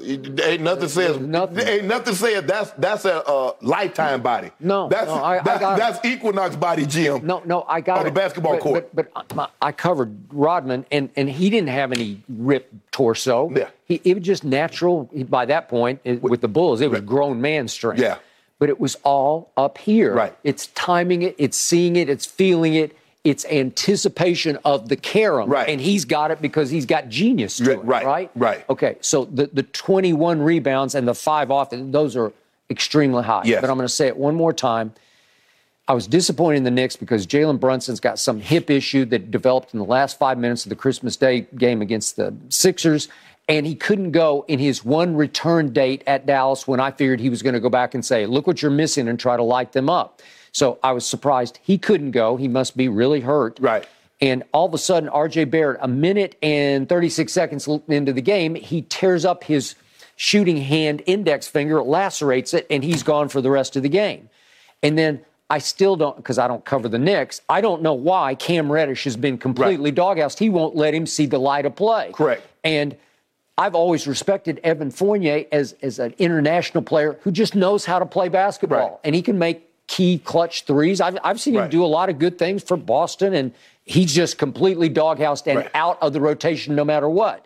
Well, no matter what happened last night, because what happened is that all of a sudden you're playing Miles McBride at 6 feet 2 inches tall. You're playing him 46 minutes, and you're starting Emmanuel Quickley, who started 2 games all year, and you're playing him 50 minutes, and he's 6 feet 3 inches tall. So you've got 2 little guards running after Luka, and he's laughing at him. He's saying, well, I got this, and I got this, and I got this. And the point is, you don't play anybody else. Your 5 players that you're playing for a game that goes to overtime averaged each 45 minutes a game. Well, it's just way too many, and it's why Cam Reddish should have. He was dressed. He's sitting down there at the end of the bench. You got to let him get a little bit of run here because you're in trouble. So the shock to me was that the Knicks won the first quarter and the second quarter and the third quarter, and they're up 10 and then up 12 early in the fourth quarter. What is going on here? So it took a Herculean effort by Luka in the fourth quarter, and then it took 2 huge shots by Christian Wood and Dinwiddie down the stretch, and then it took an incredible, the play of the night, the play of the year, maybe Luka intentionally missing the free throw. 3 Knicks get their fingertips on the basketball, and Quentin Grimes especially has his hands on the basketball, and I do not know how he does not control it. But the beauty of this, the genius of this play, is that Luka anticipates where the ball's going to come off Quentin Grimes' hands and snatch it. He catches it in midair and doesn't even think twice about it and swishes it. Yes. Listen, it's hard, man. Yes. That's as a horse shot. That's a hard shot right there because it's kind of in the mid range. So it's basically, Skip, he caught a lob. He threw a lob to himself. He did and shot it in midair. And as you know, an 8-foot shot is really hard to make. It's hard with because the touch. Because you don't know if it goes, do I go out the glass or do I go straight in? And it's like, and you just shoot it and you swish it. And he was so out of it that because he's in the zone, he's so gone. He was jumping up and down, and he was thinking, I thought we won the game. And then I look up and I think, we're tied. Yeah. So you got to go to overtime. Well, the other team shot. Okay, so now, historic performances. Listen, for Kobe Bryant to score 81 points, albeit against a team, the Raptors team that was 27-55 that year. They were the 4th worst team in the East. And it was at Staples, but 81 is 81. And he made 7 of 13 three-point shots. And if you're not 7 feet 1 inch Wilt Chamberlain, it's hard to score 81 points because you got to make a bunch of shots. You got to be crazy hot. And he was 28 of 46, so he shot over 50%. That's pretty special stuff. Yes. The 100-point game is hard for me to dredge it up for because the Knicks were terrible. They were second worst in the NBA. And Wilt did shoot 63 times. He shot 63 times. So he's 7 feet 1. And the truth is, he's playing against a lot of little white guys. He just is. And he just finger rolling and finger rolling and finger rolling. And they win 169 to 147. So he scores 100 of 169 points. Well, it's sensational, but I can't get all worked up about it. Right. For me, the games that matter are the postseason games. Right. So if you're asking me to compare, listen, maybe because I was there and I'm his biggest fan, and maybe I got no objectivity, but that Game 6 that Jordan played in 1998, remember the circumstance. He scores 45 of their 87 points. They win 87 to 86. Well, he scores more than half their points. Yeah. Scotty was hurting. He had a back injury, and he was also under the weather. And remember, Game 7 is going to be in Utah. Staying in Utah. In that Delta Center. You're going to have to stay and play the next night. Yeah. And I don't even know if Scotty could have gone because he was barely going in this game. Okay. And Jordan's like, well, I got this. Right. And to finish with the flourish, it's the greatest closing finish you'll ever see. He steals the ball from Karl Malone in the corner. Right. He dribbles it up the floor. Scotty's over there on the wing like, I'm open. Right. And Mike takes one glance at him and says, no, I got this. And there's a little push off on Brian Russell, but that's what they did in those days. And they're not going to call that. Right. And as you know, it's around the free throw line. He just holds the pose and just rips it and rips the heart out of the Utah Jazz fans. And into the game. Yeah. I think for me, and I admit I can be a prisoner of the moment because it's so fresh. And my math was off. I said 35 years of watching. That's 45 years. Because 68, 77, it's 45 years.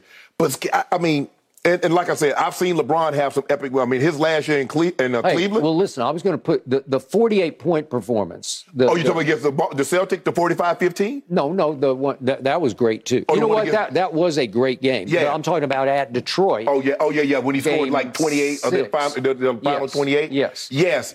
That went double OT. Yes. He did miss the walk-off shot to end the first overtime, but then he was just unstoppable. Skip, and look, more emphasis should be placed on the playoffs because there's much more at stake.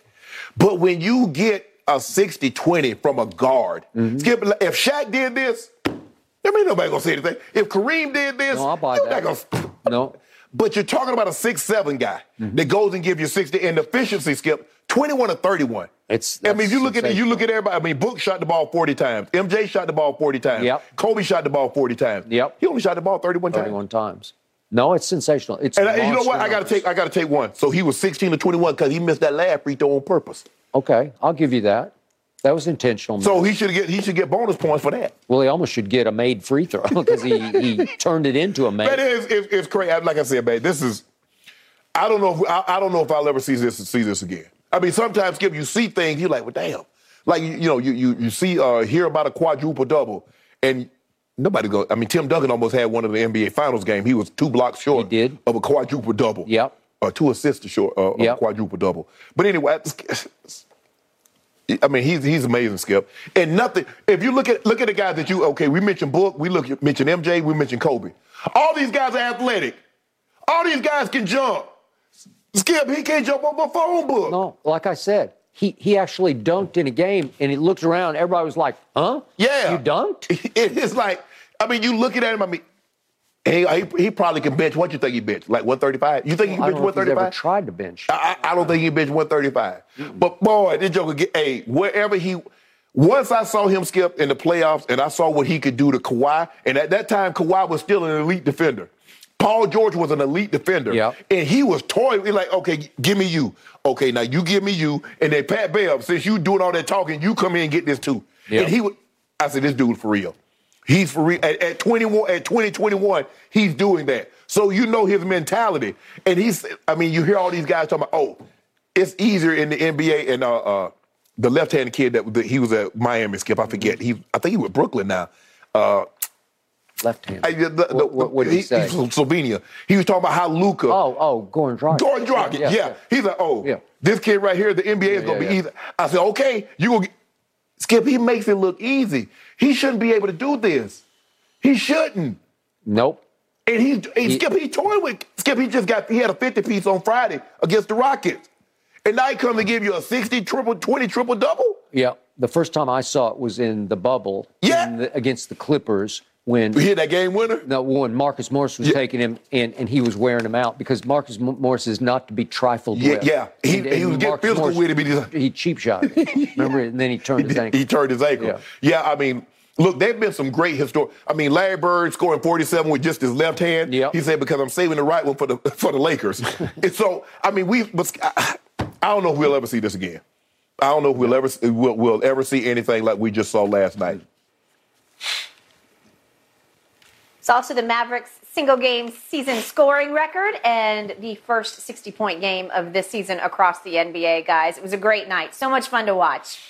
All right, the Lakers. Yeah, they won last night. Not quite as impressive as the Mavs, but hey, it was a 19-point win. That we do. Is it a sign they figured things out, Shannon?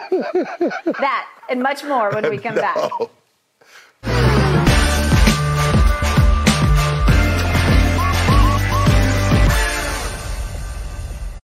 Back to the hardwood we go. The Lakers snapped their 4-game losing streak last night. They were 4-point underdogs against the Magic. Orlando had won 8 out of their last 9. LeBron scoring a game-high 28 points. Lakers cruised to a 129-110 victory. Shannon, I know this one put a smile on your face last night. What's your biggest takeaway from the game? Well, Skip, they played from start to finish. They didn't have all of a sudden thought they had won the game at the half and then let somebody come out there and mollywop them in the third quarter. From the opening tip, they played well. They got 33 points in the first quarter because sometimes they come out lackadaisical, score 12, 18 points in the first quarter, and then try to fight their way back into the game. Russ was sensational. He led in plus-minus off the bench, another triple-double. The Lakers have had 4 triple-doubles off the bench in their history. Russ has 3. In this month. As a matter of fact, he got 3 in 18 days. 3 in 18 days, Skip. And that's the most triple-doubles off the bench since they start listing it in the box score in 1970. Russ has done that. And so when you get that kind of production, you get Lonnie Walker gave you 10, Bron gave you 28, TB gave you 21, even Pat Bev chipped in. He shot 10 threes.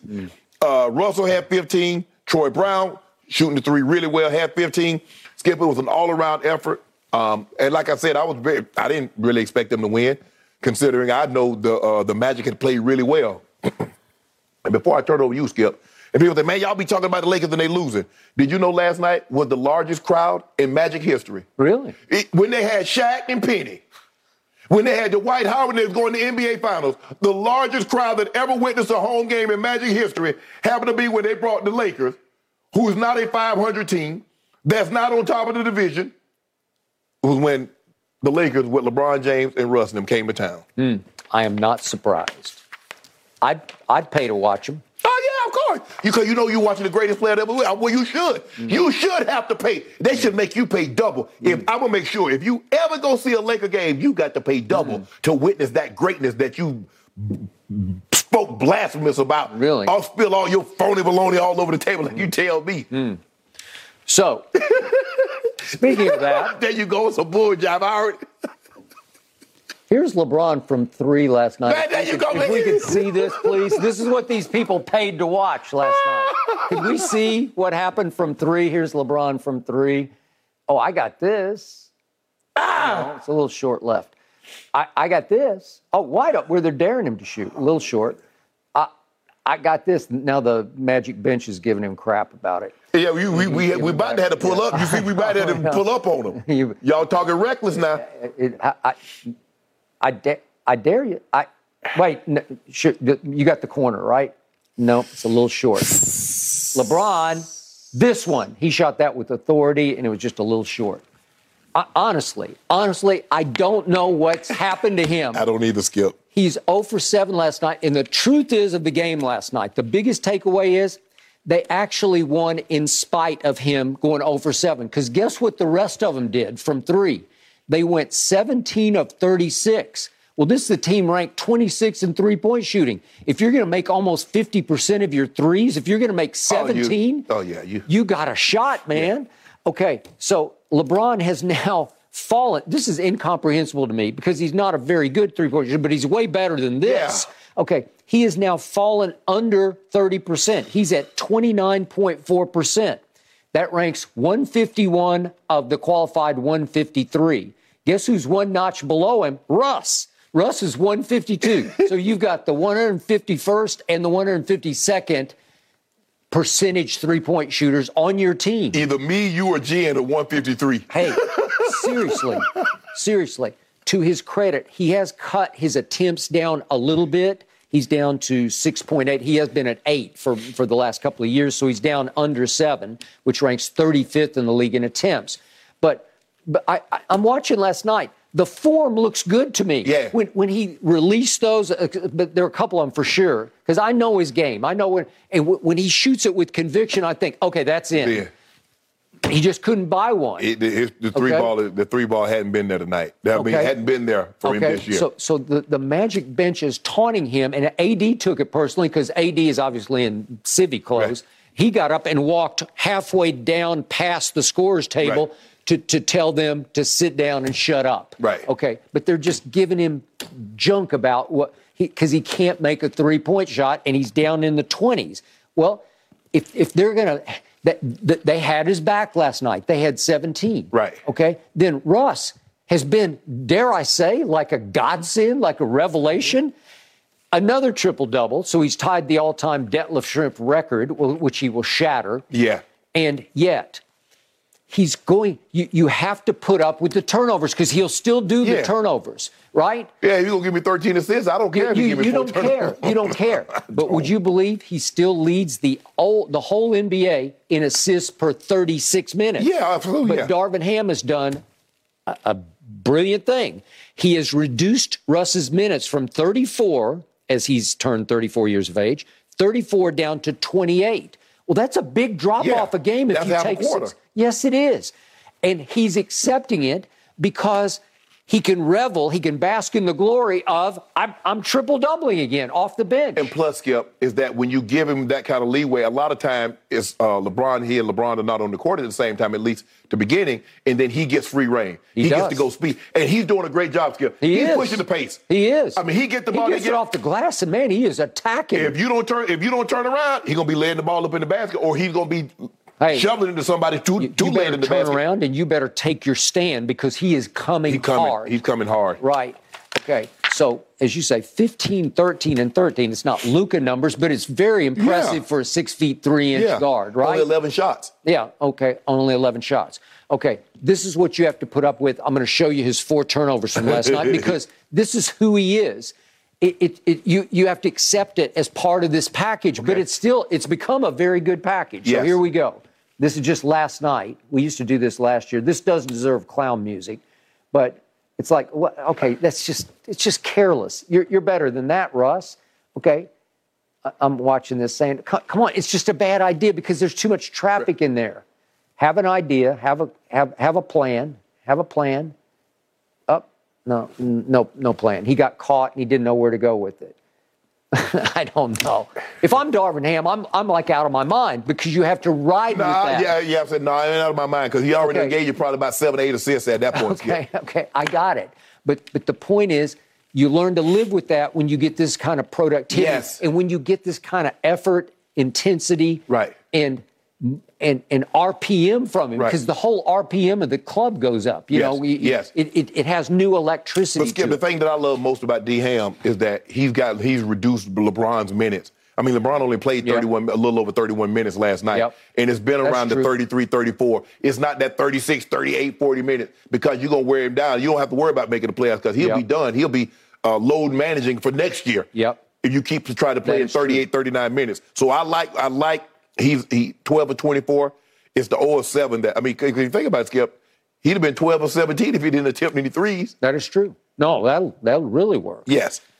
I thought this was your most impressive win of the year because you were a 4-point underdog against a team that had won 8 out of 9 games. Well, 8 out of 9. When we went to Milwaukee? Yeah. And did that number on Giannis? All right, you did that. But you blew out a team that was rolling, right? We spoke to them. You won by 19. Yeah. And your other 2 big wins were against like San Antonio when they were really struggling early on, and then you blew out Portland at home without We beat the Nuggets. You did. You beat the Nuggets. But you've been telling me all those games go to the wire. Yeah, they do. This didn't come, I thought, in the third quarter. Is this going to go to the wire? Nah, I mean, Banchero didn't have his best day. He didn't. I mean, he's been outstanding as a rookie, and he only gave you 4 points last night. And guess what, Pat Bev, who took him much of the night, guess what he was yelling at him at the end of the game from the bench? Number one pick, my ass. This is Pat Bev yelling at him. Okay, now you're back in business. This is Pat Bev. The man 19, leave the man alone, man. Well, he took him. He did. And Banchera's like, what, 6 inches taller than Pat Bev? Easy. Maybe 7. Maybe more. He probably like 6'9", 6'10". Is he? I was going to say 6'9"-ish. Yeah. Okay. So the point is, Pat Bev bothered the hell out of him because he just irritating him, and he couldn't get the handle on the basketball. And Pat Bev is trash talking him. Well, at least you got some of your swagger back last night. We're gonna be all right. Yeah, we'll be all right. We're gonna be just fine. Gold Jane gonna get this thing. Well, you got it back-to-back, Shannon. No, we play out tonight. Miami Heat tonight. We out tonight. Yeah, I doubt LeBron would play. Yeah, we was at Live last night, so you might have been. We're not able to go tonight. That is true. In Miami, then they get a break in Atlanta on Friday night. All right, gentlemen, let's talk some football. Joe Burrow, is he on the same level, guys, as Pat Mahomes and Josh Allen? Got to get your take on this one. That's next on Undisputed.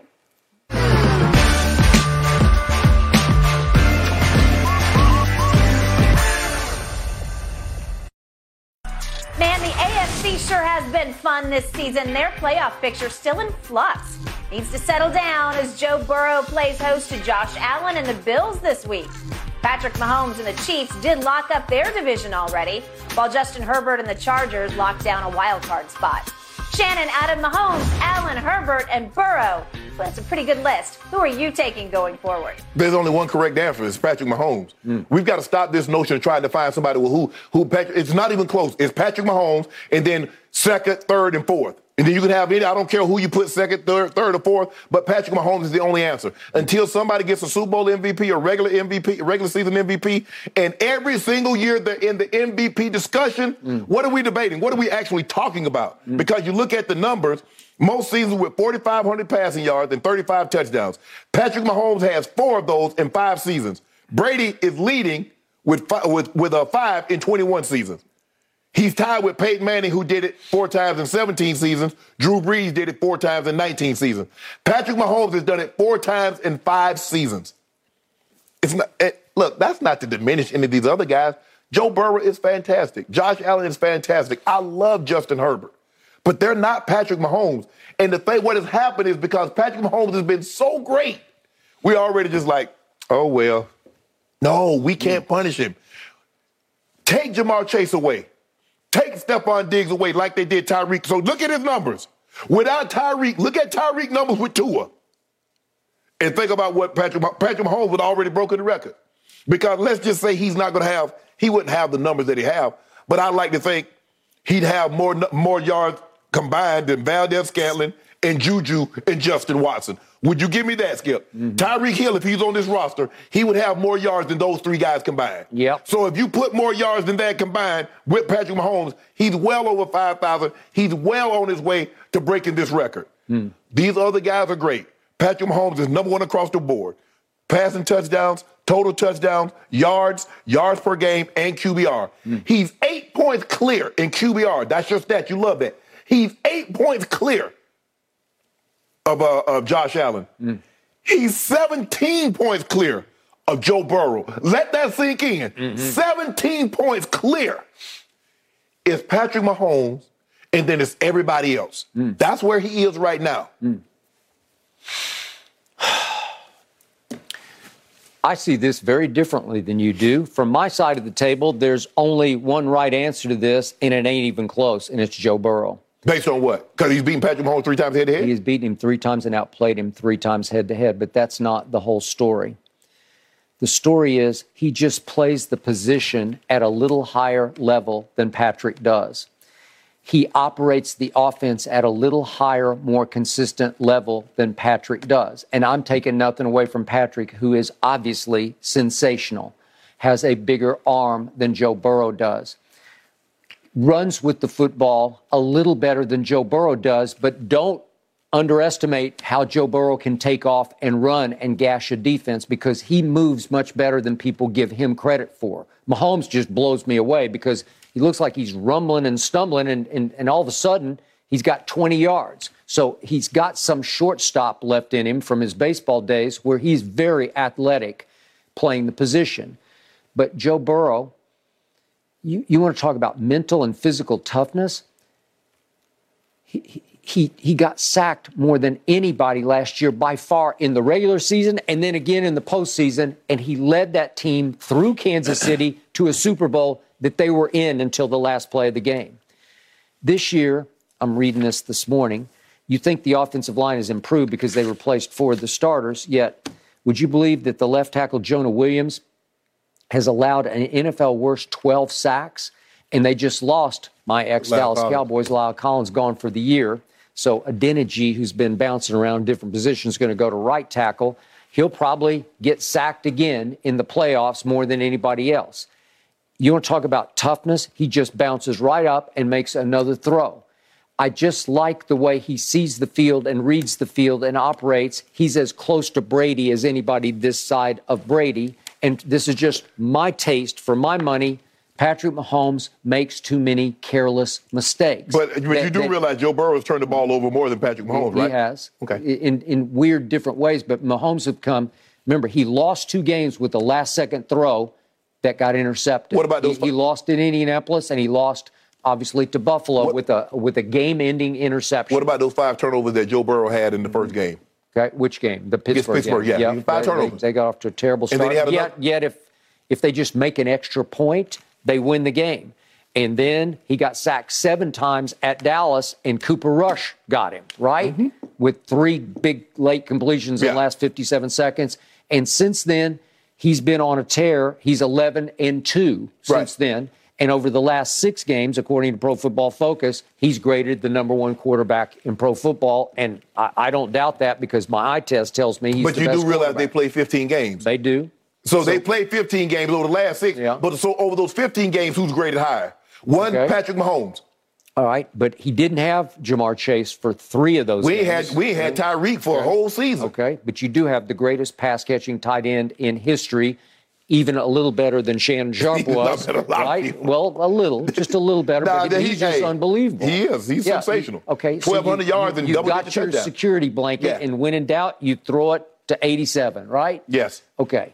So the point is, there's something about the way Joe Burrow operates that I trust at the playoff level, and I don't trust Mahomes at the playoff level. And I remind you, in that one Super Bowl that they did win, late third quarter, he throws it to San Francisco. Mm-hmm. Early fourth quarter, he turns right around the next series, and he throws it to San Francisco. And then what did he do? I'm saying, wait a second. And what did he do? Well, he's 3rd and 30 or whatever it was. It was like the Dak play the other day, and he throws it to Tyreek, but he just throws him like a punt into the flat. He just throws it up because he's about to get blasted. Exactly. And he says, I know he's out there somewhere. I'll just throw it up to him. He did that. And it went for 40 yards, and it turned the game completely around. Right. But then Jimmy G went Jimmy Gag in the fourth quarter, and he was horrible, and he threw an interception, and he missed Emmanuel Sanders down near the goal line with what could have been a touchdown. It would have changed the whole narrative. Right. And you got away with it. I don't know. Again, I'm nitpicking here, but I'll take Joe Burrow for the duration, and I believe I will win more games and more championships than you will. Well, he got to win one because we already won up. Well, he got close last year. And here's the thing. But you look at the numbers, Skip. You look at what he's doing. Mahomes. I mean, he's going to be putting these numbers up for the foreseeable future. Because I believe still Kelce can play at this level that he's playing at least another 2-3 years, Skip. It looks like it to me. And so now you go get him another receiver, somebody that can push that. And he's doing also Mecole Hardman. Mecole Hardman has been out for like 5-6 weeks. Yep. Okay. I got all that. But my eye test tells me that I would trust Joe Burrow at the highest level a little more than a Mahomes who will make some careless mistakes because he's been taught that way. He's been given such a green light. Andy Reid loves that. He loves him to try things that you shouldn't try, and a lot of times he gets away with them. And Andy likes to repolish his own genius by letting Patrick try the spectacular that can sometimes turn into the disaster. Skip, they had Kelce was there, Tyreek was there. They had a lot of good players. Alex Smith didn't have this offense looking like Patrick Mahomes. No. And when he was in Philly, he had a lot of good players. He had a Jeremy Maclin. He had T.O. He had D-Jack. He had Brian Westbrook in the backfield. He had Donovan. It didn't look like this. A lot of what Andy genius is Patrick Mahomes. It's just like Coach Belichick. You say Coach Belichick don't look like a genius now without Tom Brady. No, I buy that. And I'm taking nothing away from Patrick. I'm just saying Joe Burrow is more special than you're giving him credit. No. It's the thing is, Skip, he's just like, he doesn't have that pizzazz. Yeah, he's very, he gonna drive. Hey, he's that guy. He gonna put both hands 10 to 2. He will. He's gonna drive. Gonna keep it in the middle of the road. Patrick Mahomes. He got one. That is correct. Okay, that is Brady-esque because Brady doesn't have any signature plays. There's no walk-off throw. It ain't no throw that you like. No. Did you see that? No. No. But Mahomes, boy, I think the thing is he's been so good so soon, and he's been great since he's started. Is that we take it for granted, Skip? No, I don't think we're taking. We take it for granted, Skip. No. Well, that list of 4 young guns, gentlemen, tells me the NFL's future is bright and in very good hands. Yep. All right, with last night's historic triple-double a sign, Luka is now a top 3 player in the NBA. Skip and Shannon give their answers on the other side of this break.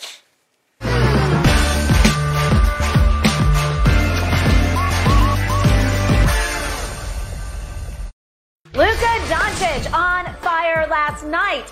He notched the first ever 60-point, 20-rebound triple-double in a Mavs 126-121 overtime win versus the Knicks. This is only the second time anyone has ever had a 60-point triple-double.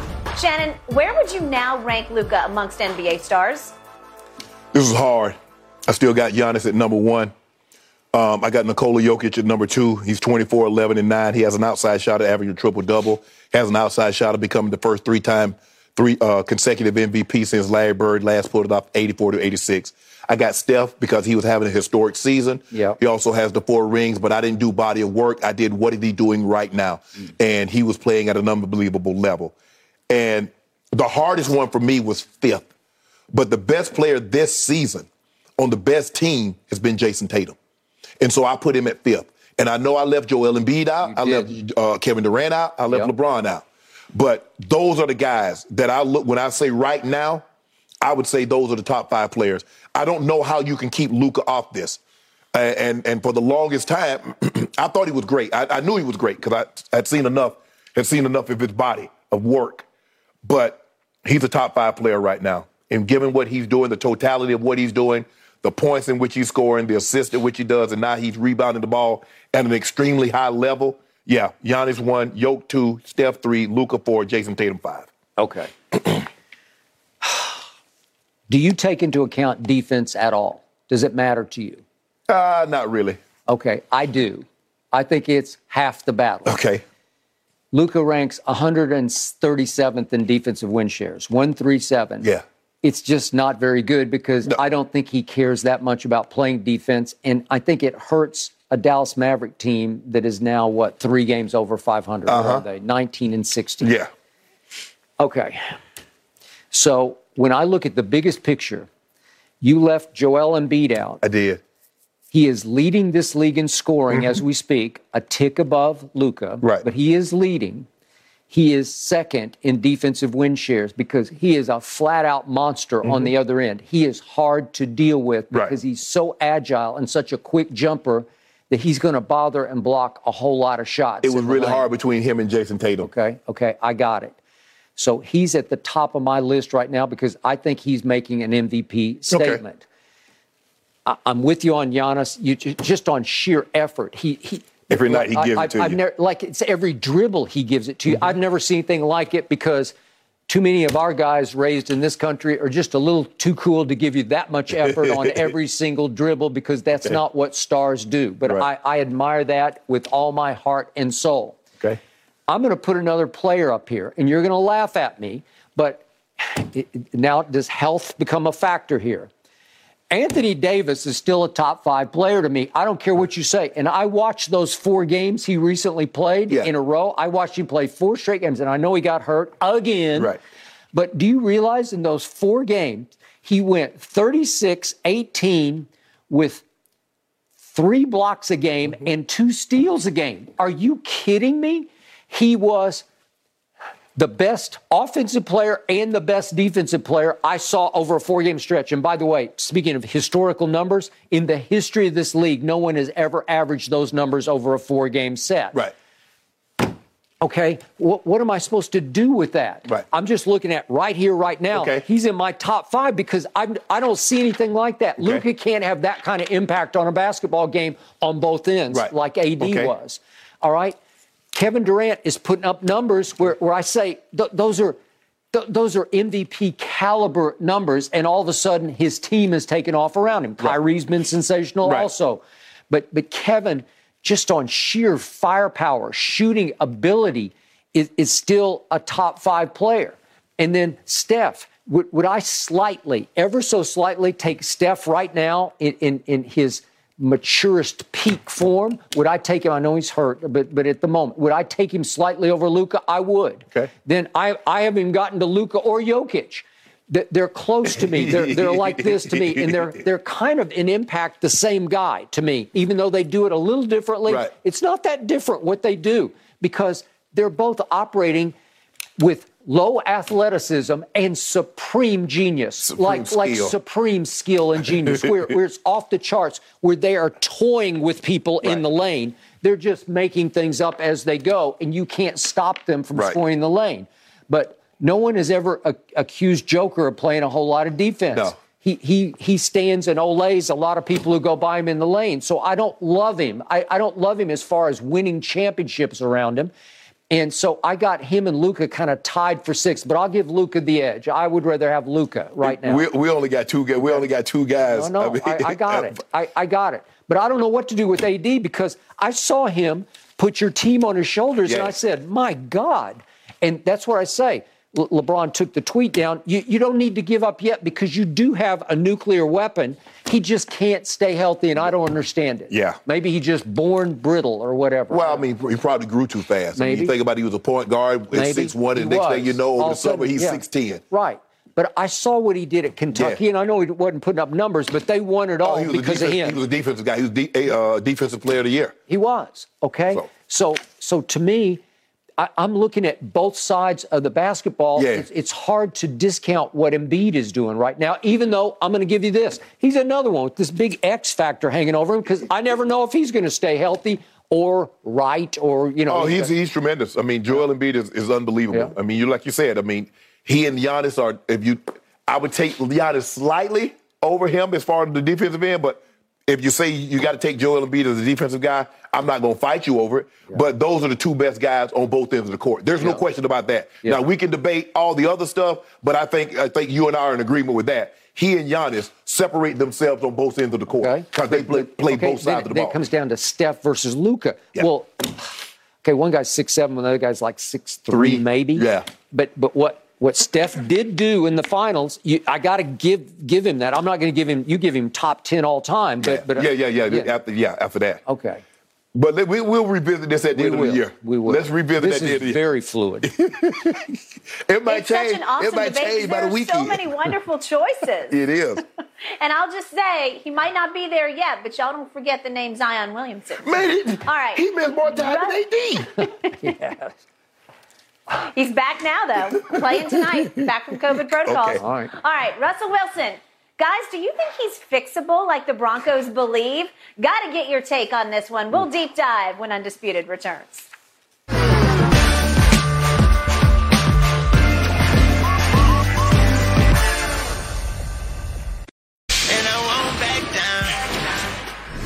The Broncos have moved on from their head coach, but they are sticking with quarterback Russell Wilson. GM George Paton told reporters yesterday the entire organization believes Wilson is, quote, fixable. Shannon, is he? No, not now.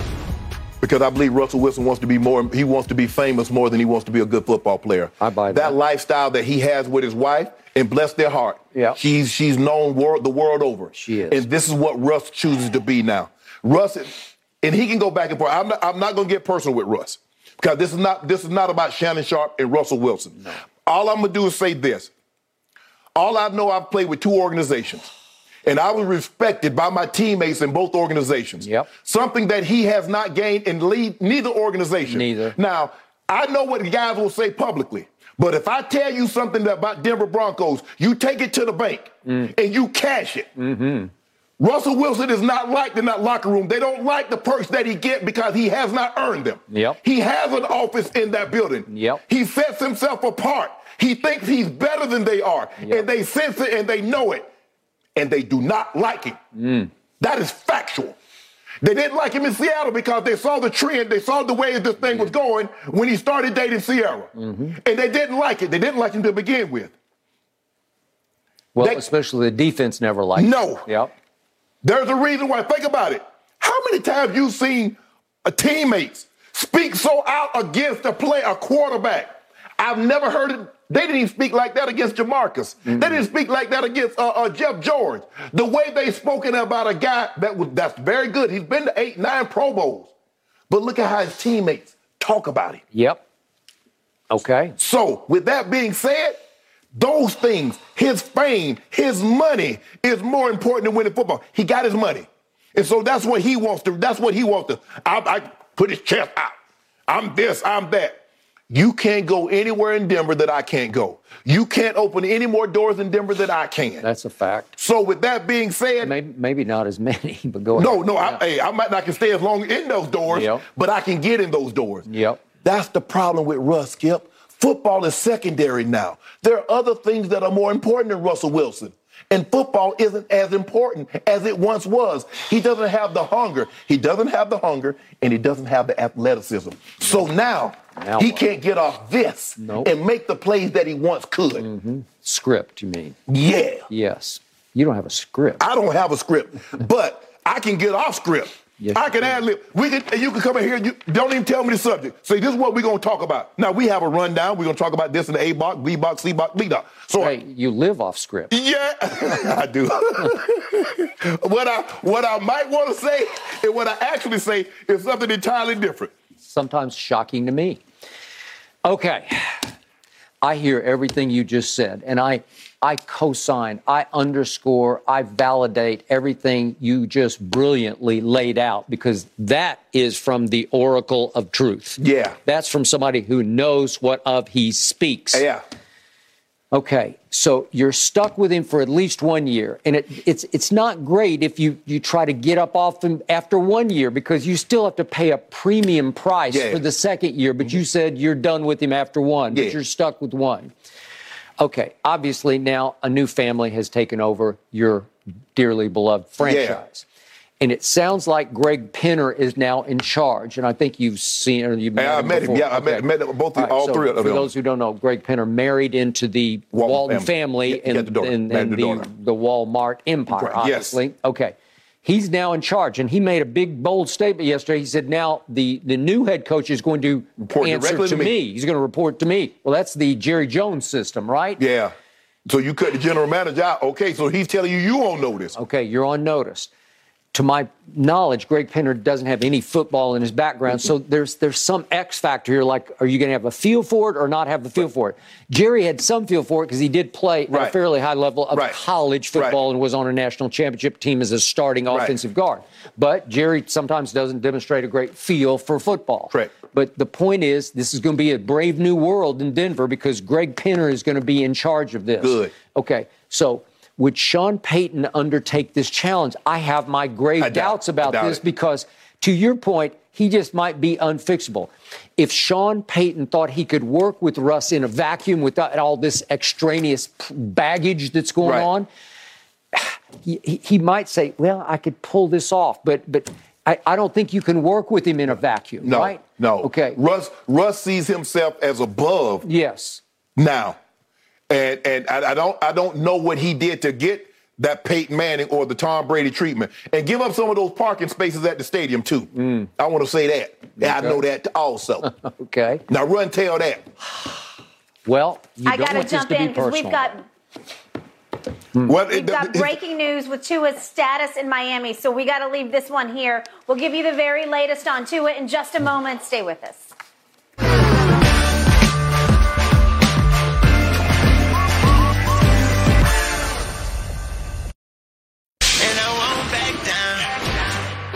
Breaking news out of Miami. After entering the league's concussion protocol this week, Mike McDaniel says this morning, yes, Tua does indeed have a concussion, and Teddy Bridgewater will indeed get the start against the Patriots. Shannon, what's your reaction? Finally, smarter people prevailed. He probably should be done for the rest of the season. Yep. Because I believe he's had at least 3 concussions in a very small window. And the more concussions you have, the greater the risk is long term. So I think they made the right decision to sit him down. I think they should make an even better decision and say, you're done for the season, Tua. I couldn't believe that Mike McDaniel said on Monday when he reports in, I've got symptoms, and Mike McDaniel said, well, we're trying to figure this out on who's going to play. Well, figure it out. Right. The man said he got that's symptoms done. on Monday. I mean, you're done, right? Right. So is this any surprise? No. It would be a shock the other way, right? If he's going to play. And I'm going to say what I said on Monday. I'm fearful that this should be it for his career. He's had too many head injuries. They're cumulative. They add up. They build up. And you are now risking the rest of your life. Long-term health. Yeah. So I agree with you, Skip. I think the smart thing for the Dolphins to do is to sit him down for the rest of the season and reassess this. He needs to go see a lot of medical professionals before he returns to football. Tua, please take care of yourself. Guys, great arguments to end the show. We're out of time.